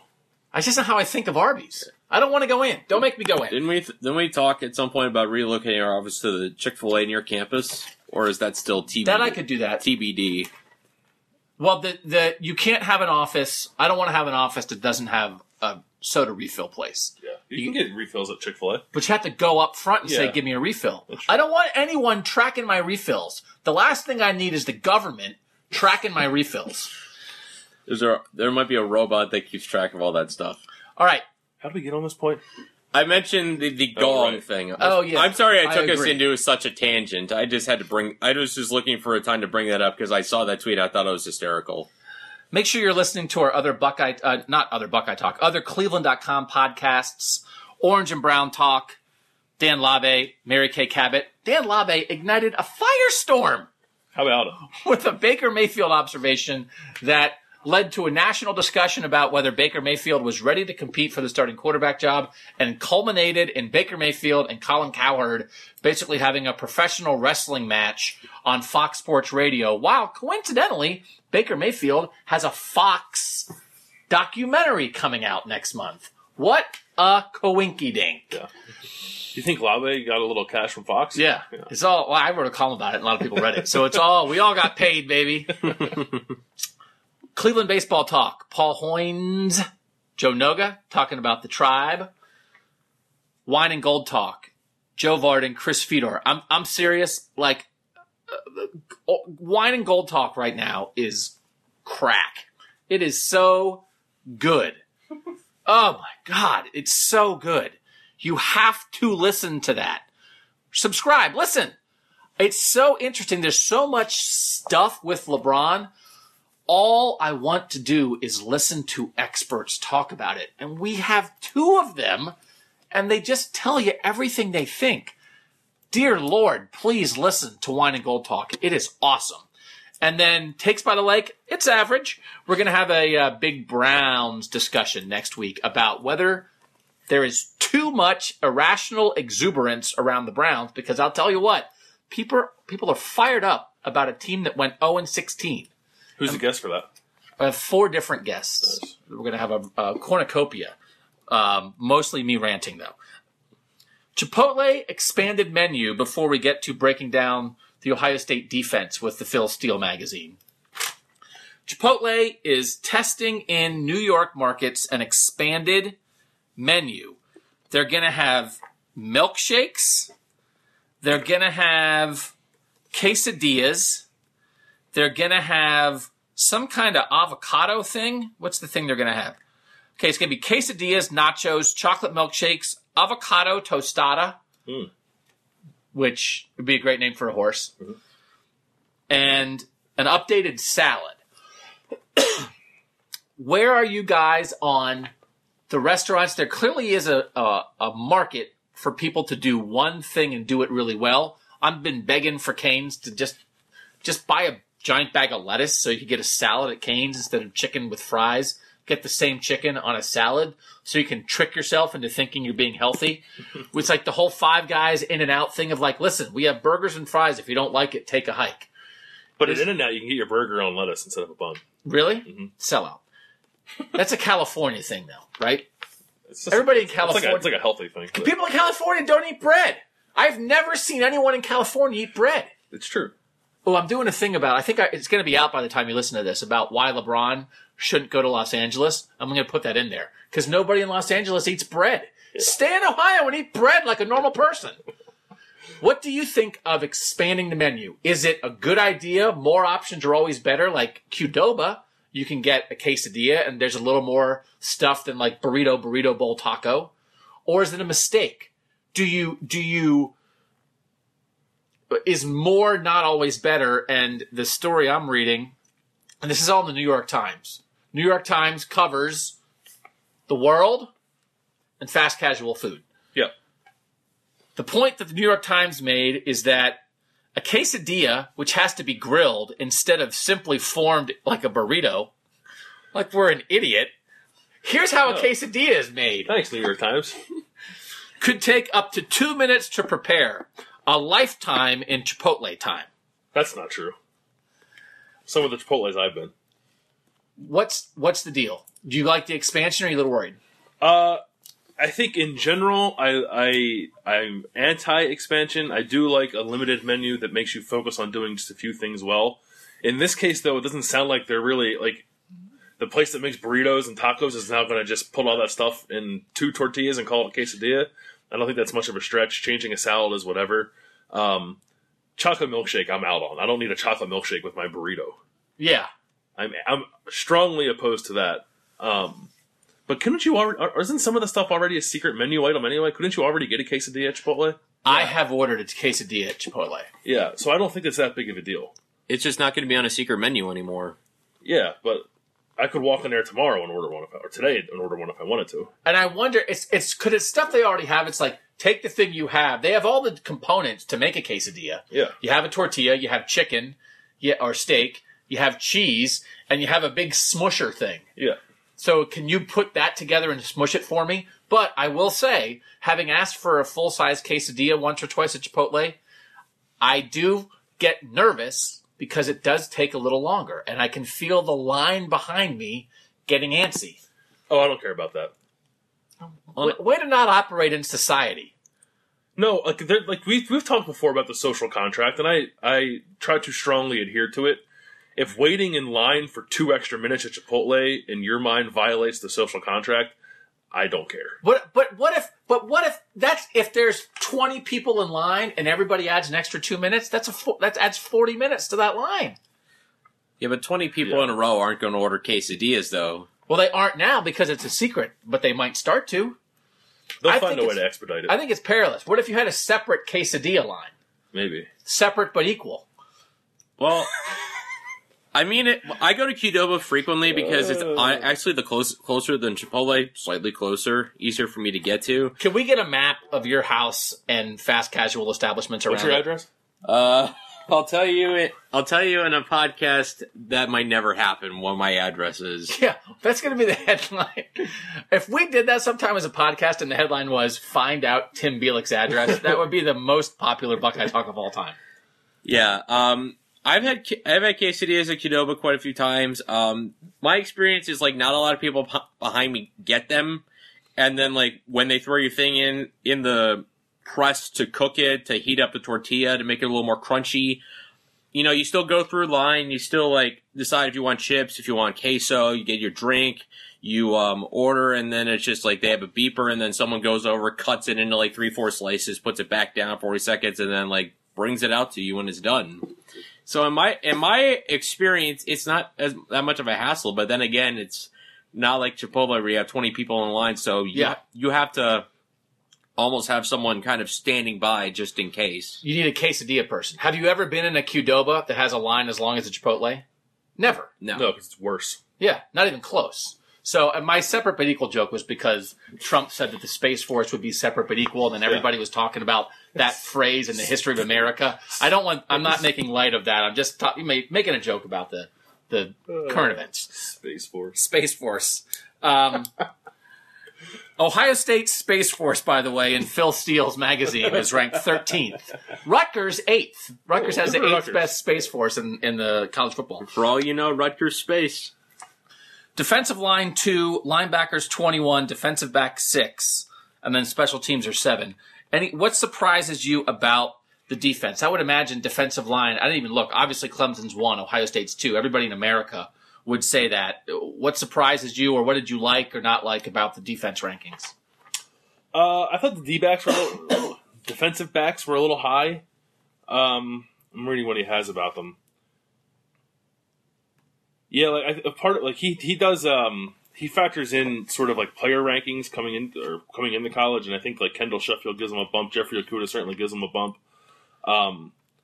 But it's like Jordan Fuller, who I think you can be pretty confident is going to be good, and then a bunch of unknowns. So I'm surprised that defensive back unit is ranked 6th in the country. I'm kind of surprised that he had special teams at number 7 because we've talked about this before, and it's not going to be that much of an issue this season with the fact that probably we're not going to get hardly any kickoff returns. How bad Ohio State's kick coverage was for most of last season, where they just kept allowing big return after big return. The Saquon Barkley return in the Penn State game sticks out a lot on my mind in that regard. But, I mean, you're putting a lot on Drew Chrisman, rightfully so, because he's one of the best punters in the country, even though he's best. Even though he's not needed that much, if you think about it. And he's not Australian. I know. I'm sure that part makes you really sad. I've been sitting on a story since April about how he is an honorary Australian. I just haven't written it yet. Stay tuned. Good tease. Did Cam Johnson make you interested in watching more Australian football, like on television, by chance? I'm just curious. No, but he plays for the Birds, so he's a good guy. Did you talk to Cam Johnston about Drew Chrisman being an honorary Australian? We exchanged messages, and then I forgot to call him, so I have to call him again. Well done. You're digging in on this story. Top-ranked defensive back group in America, Michigan. So Ohio State is 6th in the country, 2nd in the Big Ten. Michigan State is 7th in the overall ratings. And that's, I think, a point I want to make. And I think we can probably finish up the Phil Steele stuff. There's one more point I want to get to about schedules. But Ohio State, I mean, it's just like in every unit group, they're like 1 or 2 in the Big Ten, practically. I mean, other than quarterback, again, Penn State's first in quarterback. In running backs, Ohio State's 3rd, Wisconsin's 4th. That's the best among the Big Ten. Ohio State is 3rd in receivers. The next best Big Ten group in receivers is Nebraska at 16. So Ohio State is not only 3rd in the receivers, they're the only Big Ten team in the top 15. Offensive line, Wisconsin is 1, and Phil Steele talked about that. Ohio State 7, Maryland 11, Penn State 15. It's just that there's just more teams have more holes than Ohio State. Ohio State defensive line 2, Michigan 6, Penn State 8, Northwestern 13. Linebackers, Wisconsin 2, Michigan 12, Northwestern 18, Michigan State 19, Ohio State 21. Defensive backs, again, Michigan 1, Ohio State 6. It's just, Ohio State is just up there in basically everything, and there's not like a glaring weakness. Most of these other teams, if they're up in the top 10 in some unit, they're going to be in the 60s or 70s in some other unit. And that's just the reality of Ohio State, and it's remarkable that I think it's a two-pronged thing. One is that the Big Ten is so much better than it used to be. They're tied for first in Phil's rankings of best conferences. And the second part of that is, but despite that, when you look at the individual groups, Ohio State is just consistently at the top of more groups than anybody else in the Big Ten. And that's just the way it has been and like the way it continues to be. I'm a little surprised, like looking at Penn State, because Penn State has unquestionably recruited better than anyone else in the Big Ten other than Ohio State in the last, 3 or 4 years.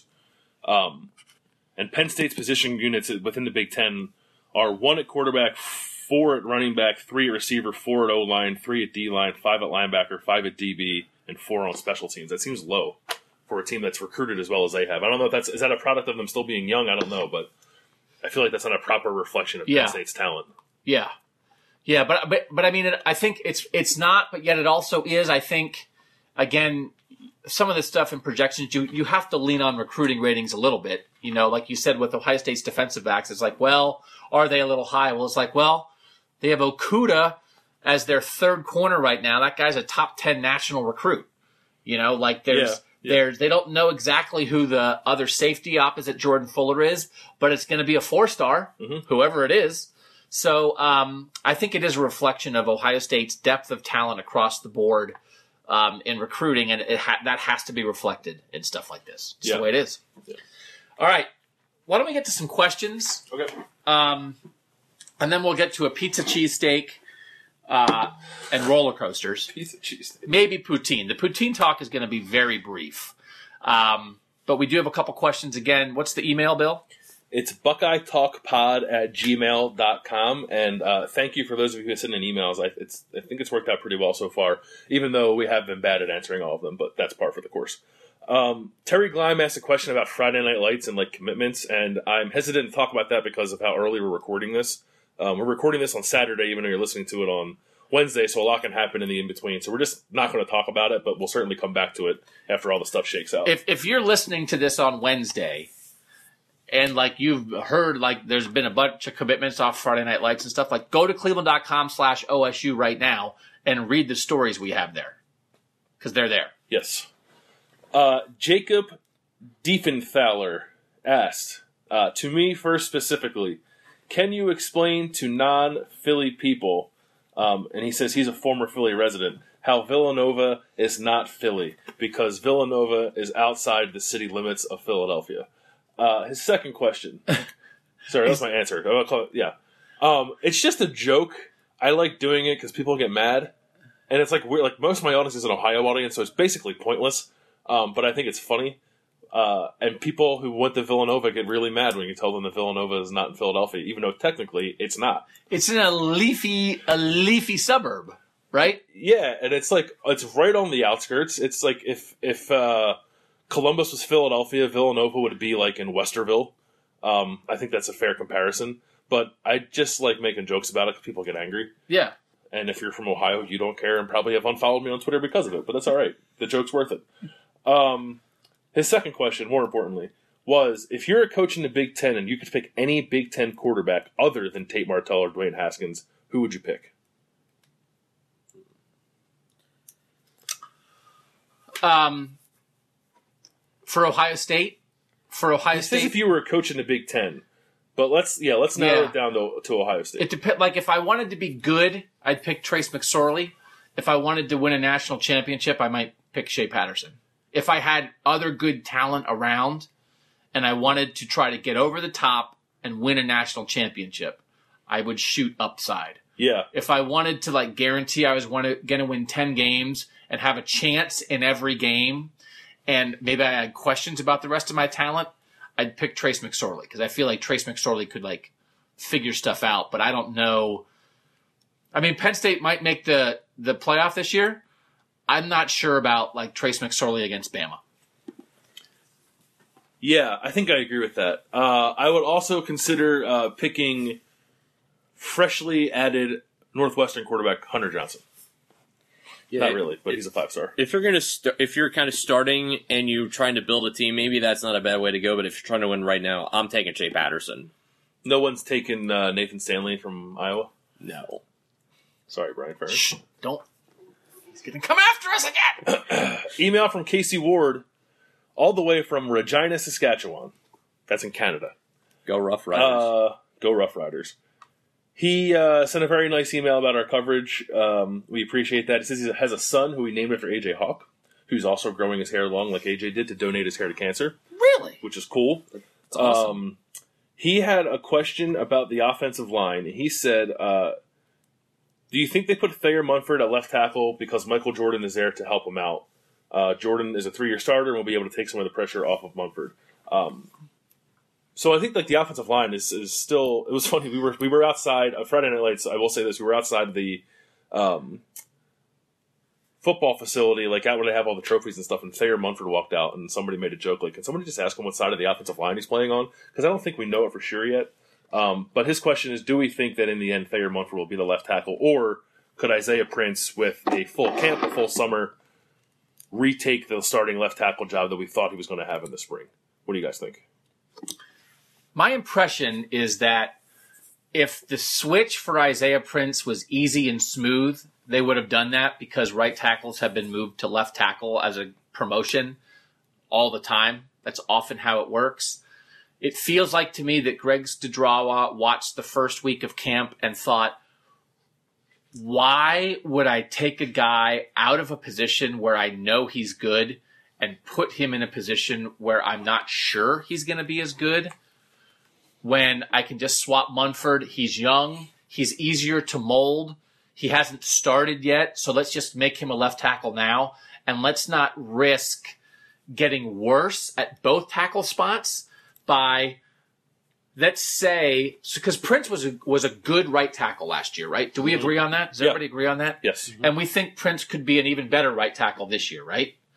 So I think the risk would be you put Munford at right tackle. Munford's a sophomore. Prince is a senior. Munford's not as good. You move Prince to left tackle. Prince has played right tackle his whole life. Left tackle has more pressure. It's not as familiar to him. And now all of a sudden, Prince isn't as good at left as he was at right. And Munford's not as good at right as Prince was at right. Yeah. So what you do is you just keep Prince where he is. And that you guarantee that. And then you say on the other side, you know what? Thayer Munford's maybe going to have some growing pains, but we believe in this kid. He's got an instinct for it. He's smart. He's athletic. He worked his butt off. Wherever we put him, he's going to get it.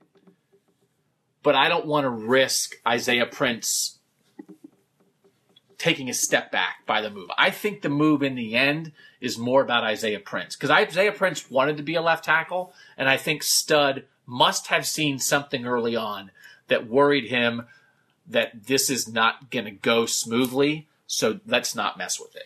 And for what it's worth, I'm looking at back to Phil Steele's magazine. Maybe it's off something we wrote or anything like that, but he has Thayer Munford projected as the starting left tackle. Yeah, that's just, yeah. Maybe he talked to somebody, but that was the line coming out of spring, so that's not surprising. I do think the other point that Casey made in his question about like the guard that you're paired with on your side of the line is important to take into consideration. And Greg Studrawa said this when we were talking about it at the end of spring. He said he thought that Isaiah Prince and Demetrius Knox on the right side of the offensive line really started to gel toward the end of the year. And that's important. Like, you're playing off each other. There's combo blocks and stuff like that. So I think that matters. And it does remind me, too, of in 2014, I'm almost positive this is the case. In 2014, when the season started, Billy Price was the right guard and Pat Elflein was the left guard. And then they flip-flopped them because Elflein had a little more experience. Price had none, and they wanted Price playing next to Taylor Decker. So I think that there is some value in, aside from comfort with Prince on the right side, I think there's value in the least experienced offensive lineman in Thayer Munford playing next to your most experienced offensive lineman in Michael Jordan. I'll buy it. Mecca Hannah asked how we think new special teams rules for kickoffs and punts. There is no new rule for punts, but new rules for kickoff will affect Ohio State's strategy on special teams. The rule being that if you fair catch a ball on a kickoff anywhere inside the 25-yard line, the ball gets placed at the 25-yard line.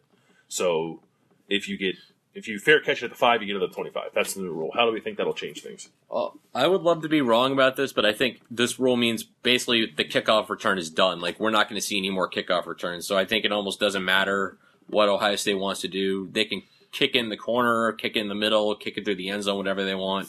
Every team's just going to want to start the ball at the 25-yard line because Ohio State historically has been very good kickoff coverage, pinning teams inside the 20. They wouldn't want to take that chance. I mean, the weird thing is, like, they've been good, except they've also been awful. They were awful. Yeah, last year. They were awful. Right? It's the thing that Ohio State really did that I think was and people have written and said this, a big part of their success under Urban Meyer has been they turned the kickoff into a weapon, which is just not how I ever thought of it. I don't know that did you ever really think when someone kicked off, it never felt like to me before that like, oh man, like what's the return team going to do? They're screwed here. Like, and Ohio State at its best managed to flip it. And that when they were kicking off, they were in control because they were making you return it. They weren't worried about you returning it. They wanted you to return it their way by kicking it in the corner at the 2 and making you run it out. And like Tim said, that's dead. Now, the other problem is they've been bad. Last year they were bad. So it's like, why would you fair catch it? I'm going to pop one. So I think it's going to be, but I think you're going to have a smart returner back there. But it's like if Ohio State does what they want to do on a kick and they execute it, and it's like a high-angled kick that the guy that's inbounds and the guy catches it at the 2. If you see that they've done it successfully, you fair catch it and you've taken their advantage away. If they screw it up and the kick isn't where it's supposed to be, then you return it, and now all of a sudden Ohio State can never have an advantage. So I think because few teams had turned the kickoff into a weapon the way Ohio State had, I think this rule overall negatively impacts Ohio State more than it negatively impacts most teams. I agree with that. And Urban Meyer was asked about it. I mean, we talked about the job fair briefly, and he really didn't say anything, but I'll just kind of read you the quote that he said. He said, obviously it depends on the team you're playing. If you can create an advantage, we'll return it. It remains to be seen how people will handle it. We're very unique in our kickoff style, so it'll be interesting to see teams' philosophy against us. Yeah, the philosophy is going to be just what I said. Yeah. I love this question from Josh Todd.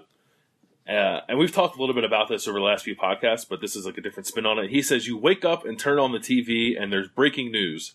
Urban Meyer, Nick Saban, and Jim Harbaugh all announced they're retiring. Who does each respective university hire and why? Alabama hires Dabo. Right, that's the easiest one. They give him $10 million a year. Yeah. And he goes. Yes. Alabama alum. Got a ring. Let's do Harbaugh get next, and then we'll get to Urban last. So that way we can be thinking about Urban while we talk about Harbaugh. Yeah, I don't know. There's not an obvious Michigan tie that jumps out to me. One name that I thought of because he has ties to Harbaugh, and I think like would be the kind of guy Michigan would look for is David Shaw from Stanford. Yeah. I don't know. Like I don't think like Chip Kelly, but I don't know if Michigan would hire Chip Kelly. Right. Mm-hmm. Right. I think Ohio State would. Doesn't Willie Taggart is Harbaugh's guy too, but he just went to Florida State. Yeah, I don't know that we know. That's a hard one. Like DJ Durkin has Michigan ties, but he's not on that level yet. Like if that happens tomorrow, he's on. He's my vote. Durkin. Yeah, because I think people think that he's recruited pretty well at Maryland. Yes, I think he's on the path people expected. I think that would be that's my answer. Good answer. My answer is David Shaw.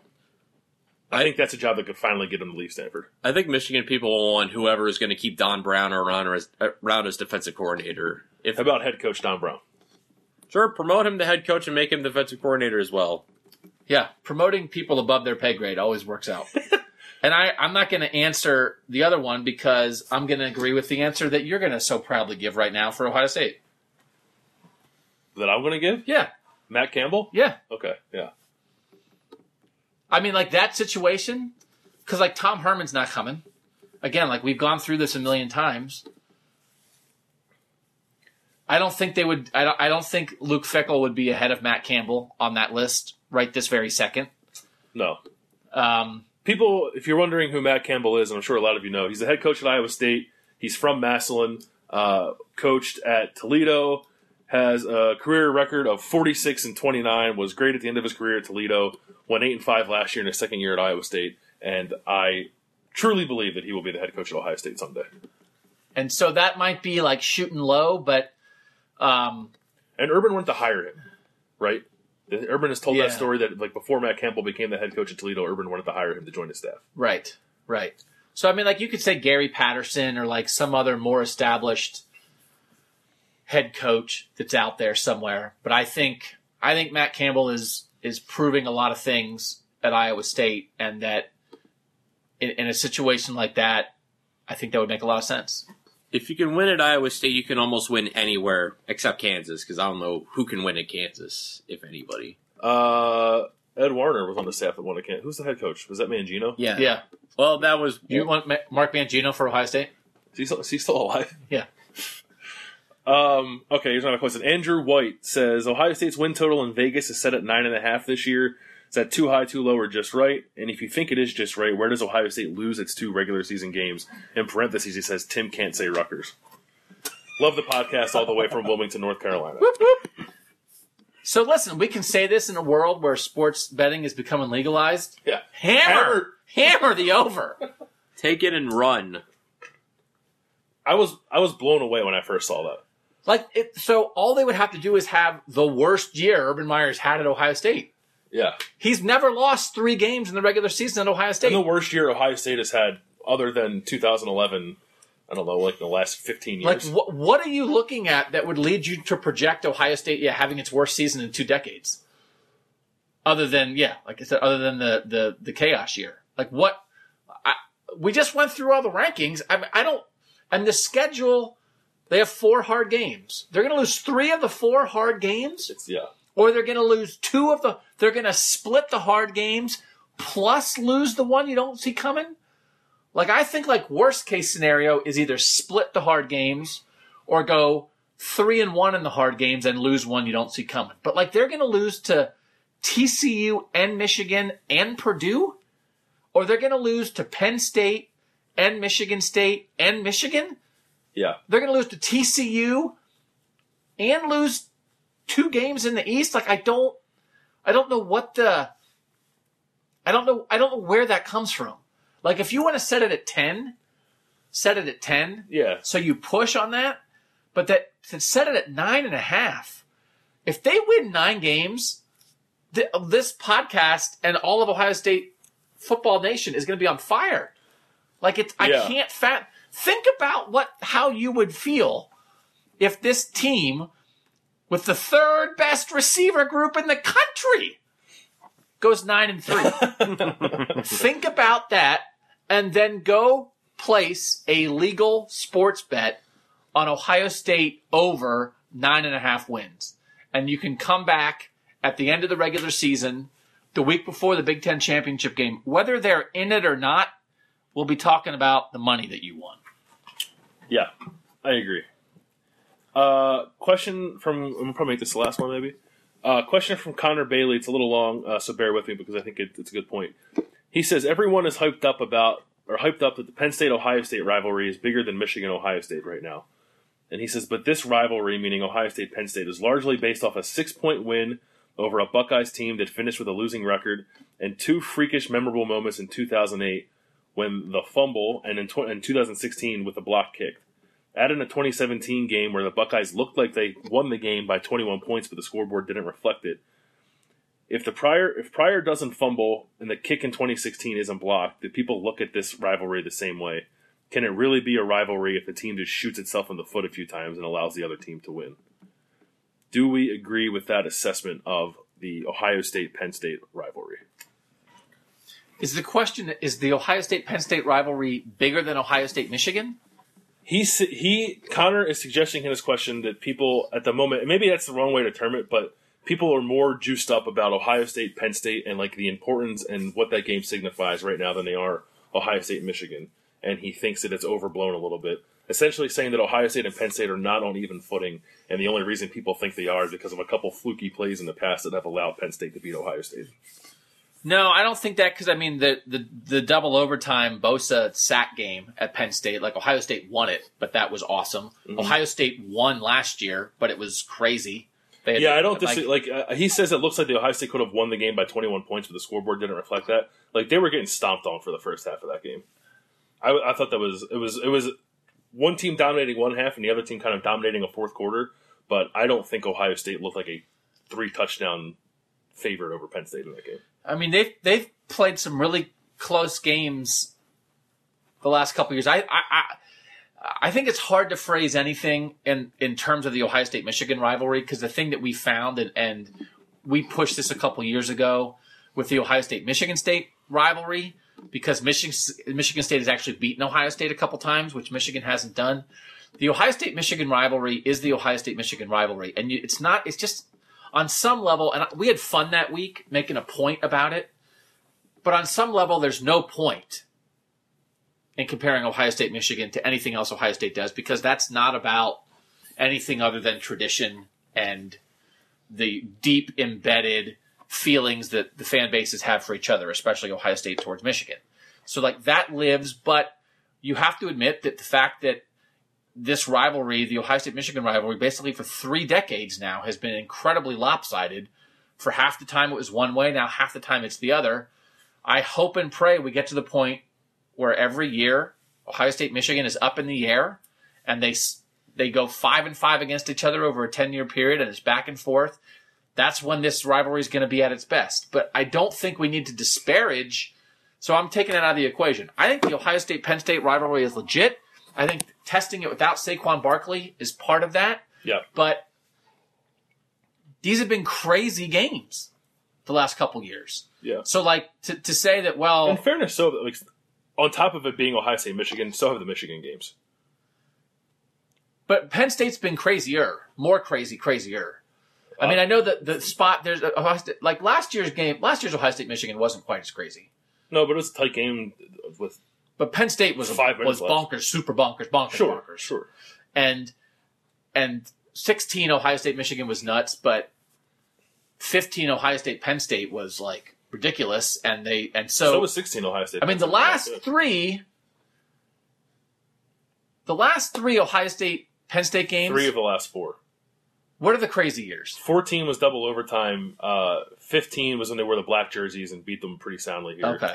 And then 16 was block kick in last year's crazy game. Okay, so 14, 16, 17, all completely nuts. Yeah. At a high level. Right? Mm-hmm. So I think the Ohio State-Penn State rivalry is completely legit, and I think Penn State's back, and I think that's going to continue. So I would not downplay Ohio State-Penn State at all. If the question is saying some people are hyped and they shouldn't be about Ohio State-Penn State, I think you should be. Yes, I think that was the spirit of the question, and I agree with that.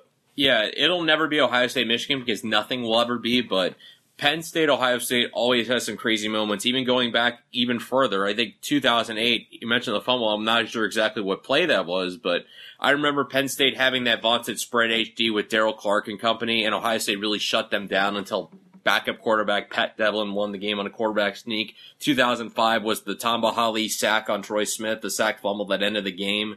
There have been weird moments in the Ohio State-Penn State rivalry, and unlike Michigan, Penn State's gotten Ohio State a few times. I count at least 4 since 2000 in the last 15 years that Penn State's got Ohio State. It doesn't have the historical significance of Ohio State, Michigan, because Penn State's only been in the Big Ten for about less than 30 years.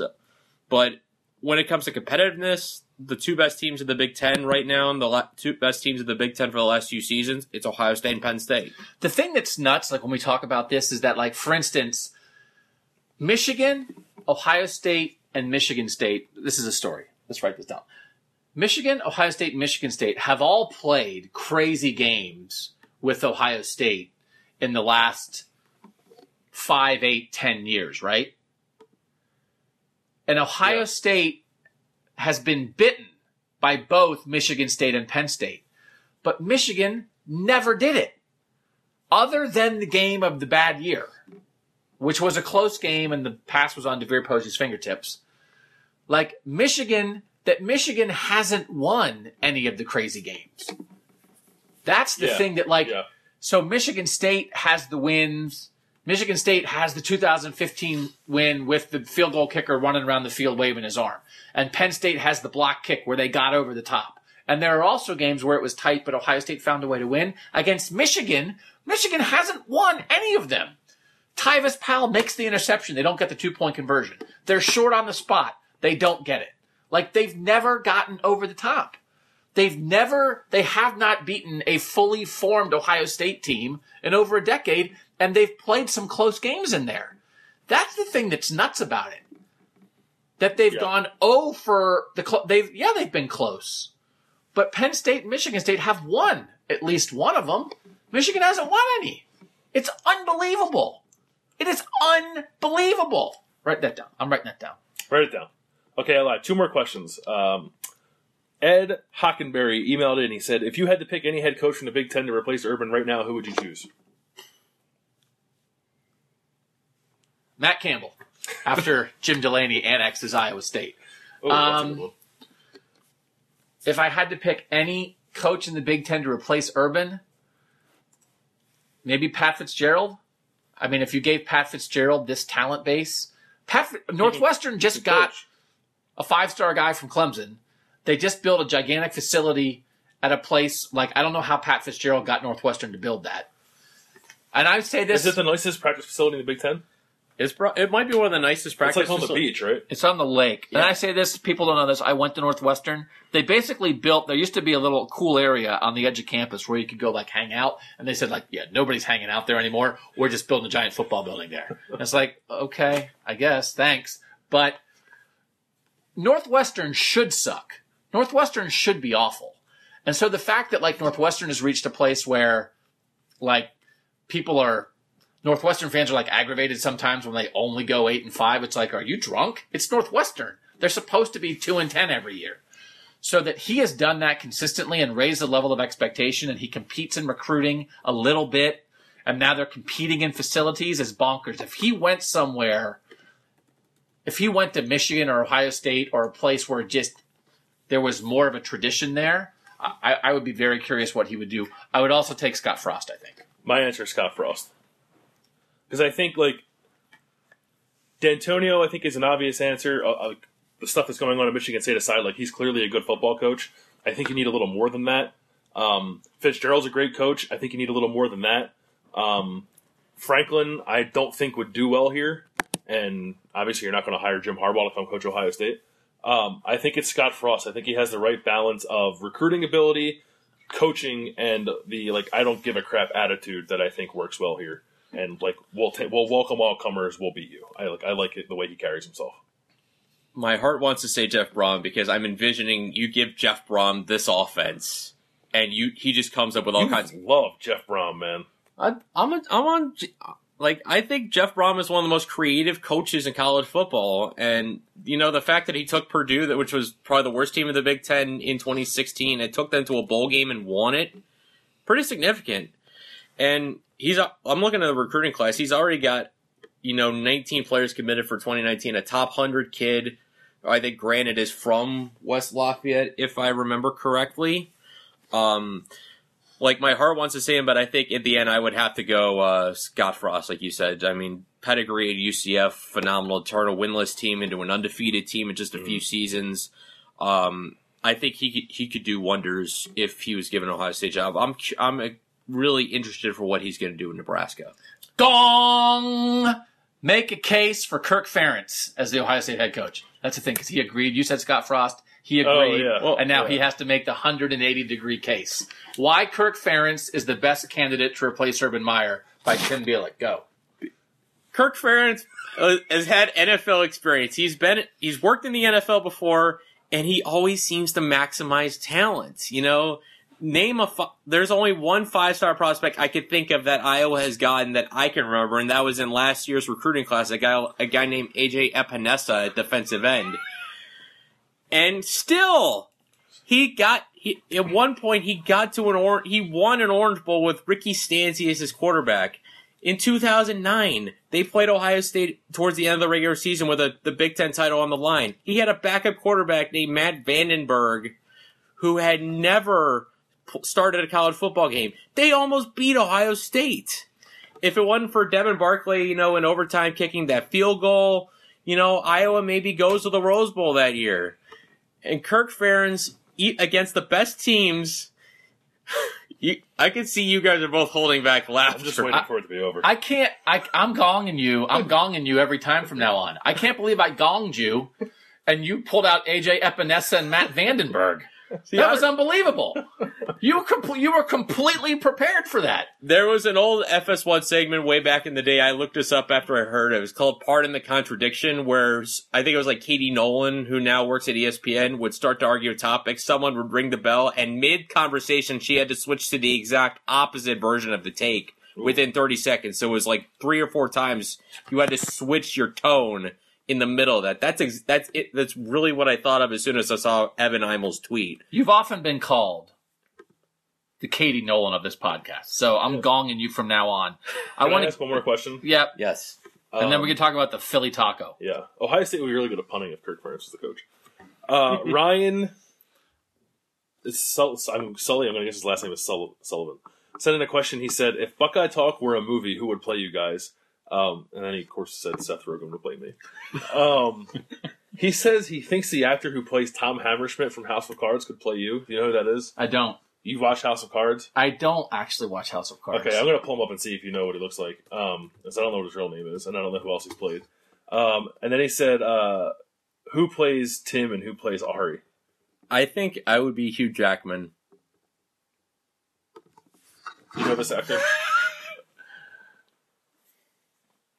I don't know who that is. How old's that guy? I don't know. I don't even know That what his guy real looks name like is. he's 60. I have no idea what Look his real that guy up. I was going to say Will Ferrell, because I would take my shirt off and kind of be flabby and run around. His name is Boris MacGyver. Boris MacGyver? That's not a real name. That's my porn name is Boris MacGyver. Boris MacGyver. That's my, you know what I do? What a name. My porn name is Boris MacGyver, and my specialty move is the Philly taco. Oh, boy. Well, how old's that guy? He's 56. He's 56! I'm 44! Yeah, he's not. He was in the Pink Panther in 2006. All right. What?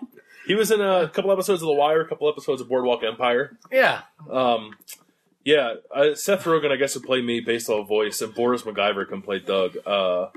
You are not Hugh Jackman. Okay, then maybe I'm the guy who played Napoleon Dynamite. Yeah, I was thinking like John Heder or like Michael Cera or Michael Cera? or Jesse Eisenberg. What about I'm basing that mostly off. Oh yeah. What about didn't someone say you look like Post Malone? Post Malone can play. Who I just found out who Someone that is. in high school, I was like, when the movie Superbad came out, everybody thought I looked like. I admitted people I thought I looked like the guy who played McLovin.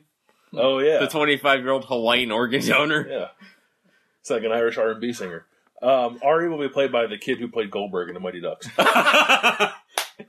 That was a little loud laugh. I'm sorry. That was a loud laugh. I'm sorry. I broke someone's car stereo just now. All right. I like this website called Atlas Obscura. They write about like weird stuff in the world. They wrote about this as part of their Gastro Obscura segment. The Philly taco. It's wrap a slice of pizza around a cheesesteak to create this decadent mashup. And the other names of the Philly taco are South Street Sushi and the Lorenzo's Jim's Challenge. So this is like a real Philly thing. It's a quick little story on it. The Philly taco has been called a turducken for drunks and stoners. It's also been called... I thought the turducken was a turducken for drunken stoners. It's also been called a great idea. So basically, there's South Street is like the sort of like hangout bar area in Philly. Like if you want to see the weirdest collection of people you've ever seen in your life, go hang out on South Street on Philly. So basically, there's a late night slice place where you walk up to a window. I've been there. You walk up and get a slice. I have not had pizza from Lorenzo's, and but it's pretty good. I've heard of it for sure. And then you walk down the street to a cheesesteak place, and then you wrap the slice of pizza around the cheesesteak. It was invented by 2 guys, and then the story says one of the guys has since become a vegetarian since inventing this. How does it sound to you to wrap a slice of pizza around a cheesesteak? Like, I don't think I would just do it based off principle because it just seems gluttonous. And though I do like to eat, I don't like mashing up foods like that. But I will say, I do enjoy a pizza steak, which is just a cheesesteak with mozzarella cheese and pizza sauce on it. So this is essentially the same thing. You're just also adding pizza crust, which is just like adding more roll. So I don't think it would taste bad. as long as you don't get cheese whiz on the cheesesteak. It probably tastes good. It's a lot to eat. I don't think I could eat. That's a lot of carbs. That is a lot of carbs. I believe in the phrase "too much of a good thing," and cheesesteak's good, pizza great. Combine them, no, that's a little much. You know what I would do is I would get a great big delicious cheesesteak, and then I would get 3 little slices of square pizza and just place them on top of the cheesesteak. Or I would just set myself on fire instead of do that. If you can't wrap a slice of pizza around your cheesesteak, it's not real pizza. Have you ever had cheesesteak pizza? No. Delicious. Tim, how many roller coasters did you go on in 4 hours? All right, well, me and my fiance went to Kings Island on Thursday. In case you missed last week's podcast, I was not here last week. I was on vacation. Technically, you're not here this week. Yeah, Sure. I'm not here right now. This is a pre-recording that Michael somehow. Cera. He came in on his week off to do Buckeye Talk because Phil Steele was here. Yeah, that's the power of Phil Steele. I came here on a Saturday morning, which I still have off technically because Phil Steele means that much. Serious, I'm dead serious. Phil Steele also sounds like a roller coaster. Did you ride Phil Steele? Yeah, Yeah. that's sick one, Phil Steele. Coming soon to Cedar Point in 2020, the Phil Steele. I would ride that. And if you as you were going through, there were different college football things that popped up. That would be a super popular ride in Ohio. Yeah, I'd be all about that. Yeah. But we went Thursday morning to Kings Island. I was listening to you guys on the podcast, small aside. But the big thing, that we went there, it was supposed to be a lot of rain in the forecast, so wasn't sure what we were going to be able to do. We got on 9 roller coasters in 4 hours, and most of them had no wait. Nice. Which- I love going to which- theme parks when there's raining in the forecast. People get chickened out. And it's great. You get the whole park to Yeah, yourself. the only downside is for 2 of the rides in particular, Mystic Timbers, which is their new wind roller coaster, and the Banshee, which, if you guys, for those who have never been to Kings Island, imagine the Raptor, but much faster and better. There have been a lot of potential porn star names on this podcast, including Boris MacGyver, Mystic Timbers, and Phil Steele. And on those 2 coasters in particular, the heavens open up, and it's when you go 60 miles an hour, it's one thing. It's normally fun, but going 60 miles an hour in a downpour is not fun because you get pelted in the face and you can't see. Yeah. Admittedly, we talked about this. I would have loved to ride Mystic Timbers when the sun was out to actually get an experience of what that's like. But when you can't really see, you're moving, or you can't even figure out what's going on. It just makes another experience. I can't even open my eyes. I need goggles. Give me a pair of industrial goggles when that happens. And the last ride we went on was Banshee, the inverted ride. We sat in the back and going up the hill. I just got soaked. It was brutal, but all in all a good time. And again, 9 roller coasters in 4 hours, can't beat it. You didn't get sick? No. Have you ever puked after riding a ride at an amusement park? No. Have you ever puked, Landis? Yeah, I can't spin. Yeah. I can't do a tilt-a-whirl or teacups. So yeah, I got sick off the teacups one time. Yeah. I would be worried if I was on a roller coaster when it was raining. I would be worried about it careening out of control and killing me. Yeah. It's slick. It's slick out there. Yeah. I mean, they're built to last in those things. I once rode a roller coaster 13 times in a row without getting off. Really? Yeah. How old were you? Maybe 10 or 11 or 12. At the shore? Jersey Shore, Wildwood. It's called the Great White. It's a wooden roller coaster. It's still there, I believe. It used to just be all tickets, and that's the only way you can get on rides. And then that year, I think, was the first summer that they instituted wristbands. It's just sort of all access. It's like going to a normal amusement park now. You can just come and go as you please, and you don't have to get tickets. We went at noon when the rides all opened, so there was literally nobody in line. So my brothers and I got on the Great White and rode it 13 times without unbuckling our seatbelt. We just sat in the same seat and kept going around 13 times. I also rode a roller coaster at Six Flags Great Adventure in New Jersey called Nitro. That's a steel coaster. It doesn't go upside down, but it's super fast and it's pretty high. I went on that 3 times in a row without getting off because it was a rainy day, like Tim described. Was there for a school trip. Didn't have to get off. Went on it 3 times. 3rd time blacked out. Really? Yeah. Yeah. Is there a roller coaster that you would not go on because it would be too scary? Or would you go on anything? I've gone on the Super Duper Looper in Hershey Park, which is one of the first upside down roller coasters that doesn't even have a shoulder harness. It just has a lap bar. Yeah. And it was built 100 years ago. And if you can go on that, you can go on anything. Tim, is there a roller coaster that'd be too scary for you? No. Have you? I gotta ask you, Bill. I know you've only been in Ohio for a few years. Have you gone to Cedar Point yet? I went maybe 12 years ago. So like I was, I think, in high school when I went. So I have not been in a long time. So you've missed. They were building the dragster last time I was there, or whatever it's called. I have to go yet this summer. I know I'm kind of running out of time because I really only have until like It's June. You're not running out of time. But Don't shorten the summer on me. I only have like till like the beginning of August when we get to talk to the players again to like really make a pilgrimage to Cedar Point and probably back down to Kings Island. You can go tomorrow. Yeah, summer ends on July 23rd when Big Ten Media Days start. So you have a month. So let's not sell that short, but you don't have till August. You got to go before then. That's Buckeye Talk. Thank you for listening. I'm scared of a lot of roller coasters. You don't do them like when you go to Disney? I do like mild ones. I do all the ones in Disney because there's not any super crazy ones. I was going to say, what's the craziest roller coaster in Disney? Like the Rock and Roller Coaster? Is that still a thing? Yeah. There's like the Abominable Snowman's there, and you go up and then you go backwards for a little bit and stuff. But like, oh yeah, I don't like backwards the like multiple loops. Like there's the Hulk one at Universal Studios. I was too scared. Love to it. go. I love that ride. Isn't it scary though? It's great. It's awesome. But what about being scared? That's not scary. Yes, it is scary. You don't have time to be scared on a ride like that. Of course you have time. I have time to be scared sitting in my chair in my basement. Yeah. There's one in Six Flags. Now we're going to talk about roller coaster for 45 minutes. There's one in Six Flags in Jersey. It's called like Superman Ultimate Flight. And you sit down like a normal roller coaster, like the ones where like the inverted ones where your feet hang and there's a shoulder harness. And then you sit down, they lock you in. And then I'm describing this using my hands and people are listening. But then it moves back and puts you in a flying position so that your face and stomach are parallel to the ground. That's ridiculous. Roller coaster. No, that's ridiculous. Because it gives a little bit. Like it like that. There's like a hard harness and then a softer one in it, and the softer one gives a little bit once you get flipped on your belly. That's the most scared I've ever been on a roller coaster. Because the first hill is a head first dive straight to the ground. No, why would you? But I would pee. Don't you pee? I didn't pee. No, people pee on that, don't they? Probably. For sure, you would pee. I want to ride that roller coaster. No. What is the no? No. This okay. We'll talk about this later. Fear is not my friend. I spend most of my life avoiding fear. I'm not paying $89 to go on fearful things 9 straight times. Bill Landis 25, Tim Bielik, Doug Maurice. Those are our Twitter handles. Follow us there.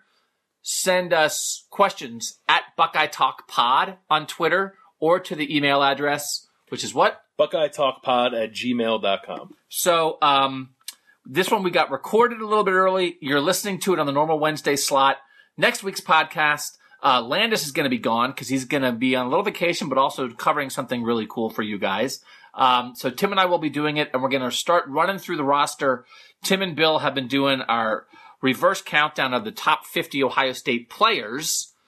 So we're going to look at like the first 25 guys on that list and delve into the roster a little bit. So, we like to do a lot of goofy stuff, but we're starting to get to the point where we're going to really start digging in on the Buckeyes, because college football will be here before you know it. So thanks as always for listening. If you want to drop a 5-star review, we would be forever grateful for that. Again, we have a couple things popping, so stick with us here on Buckeye Talk. We're going to be announcing some things hopefully coming up.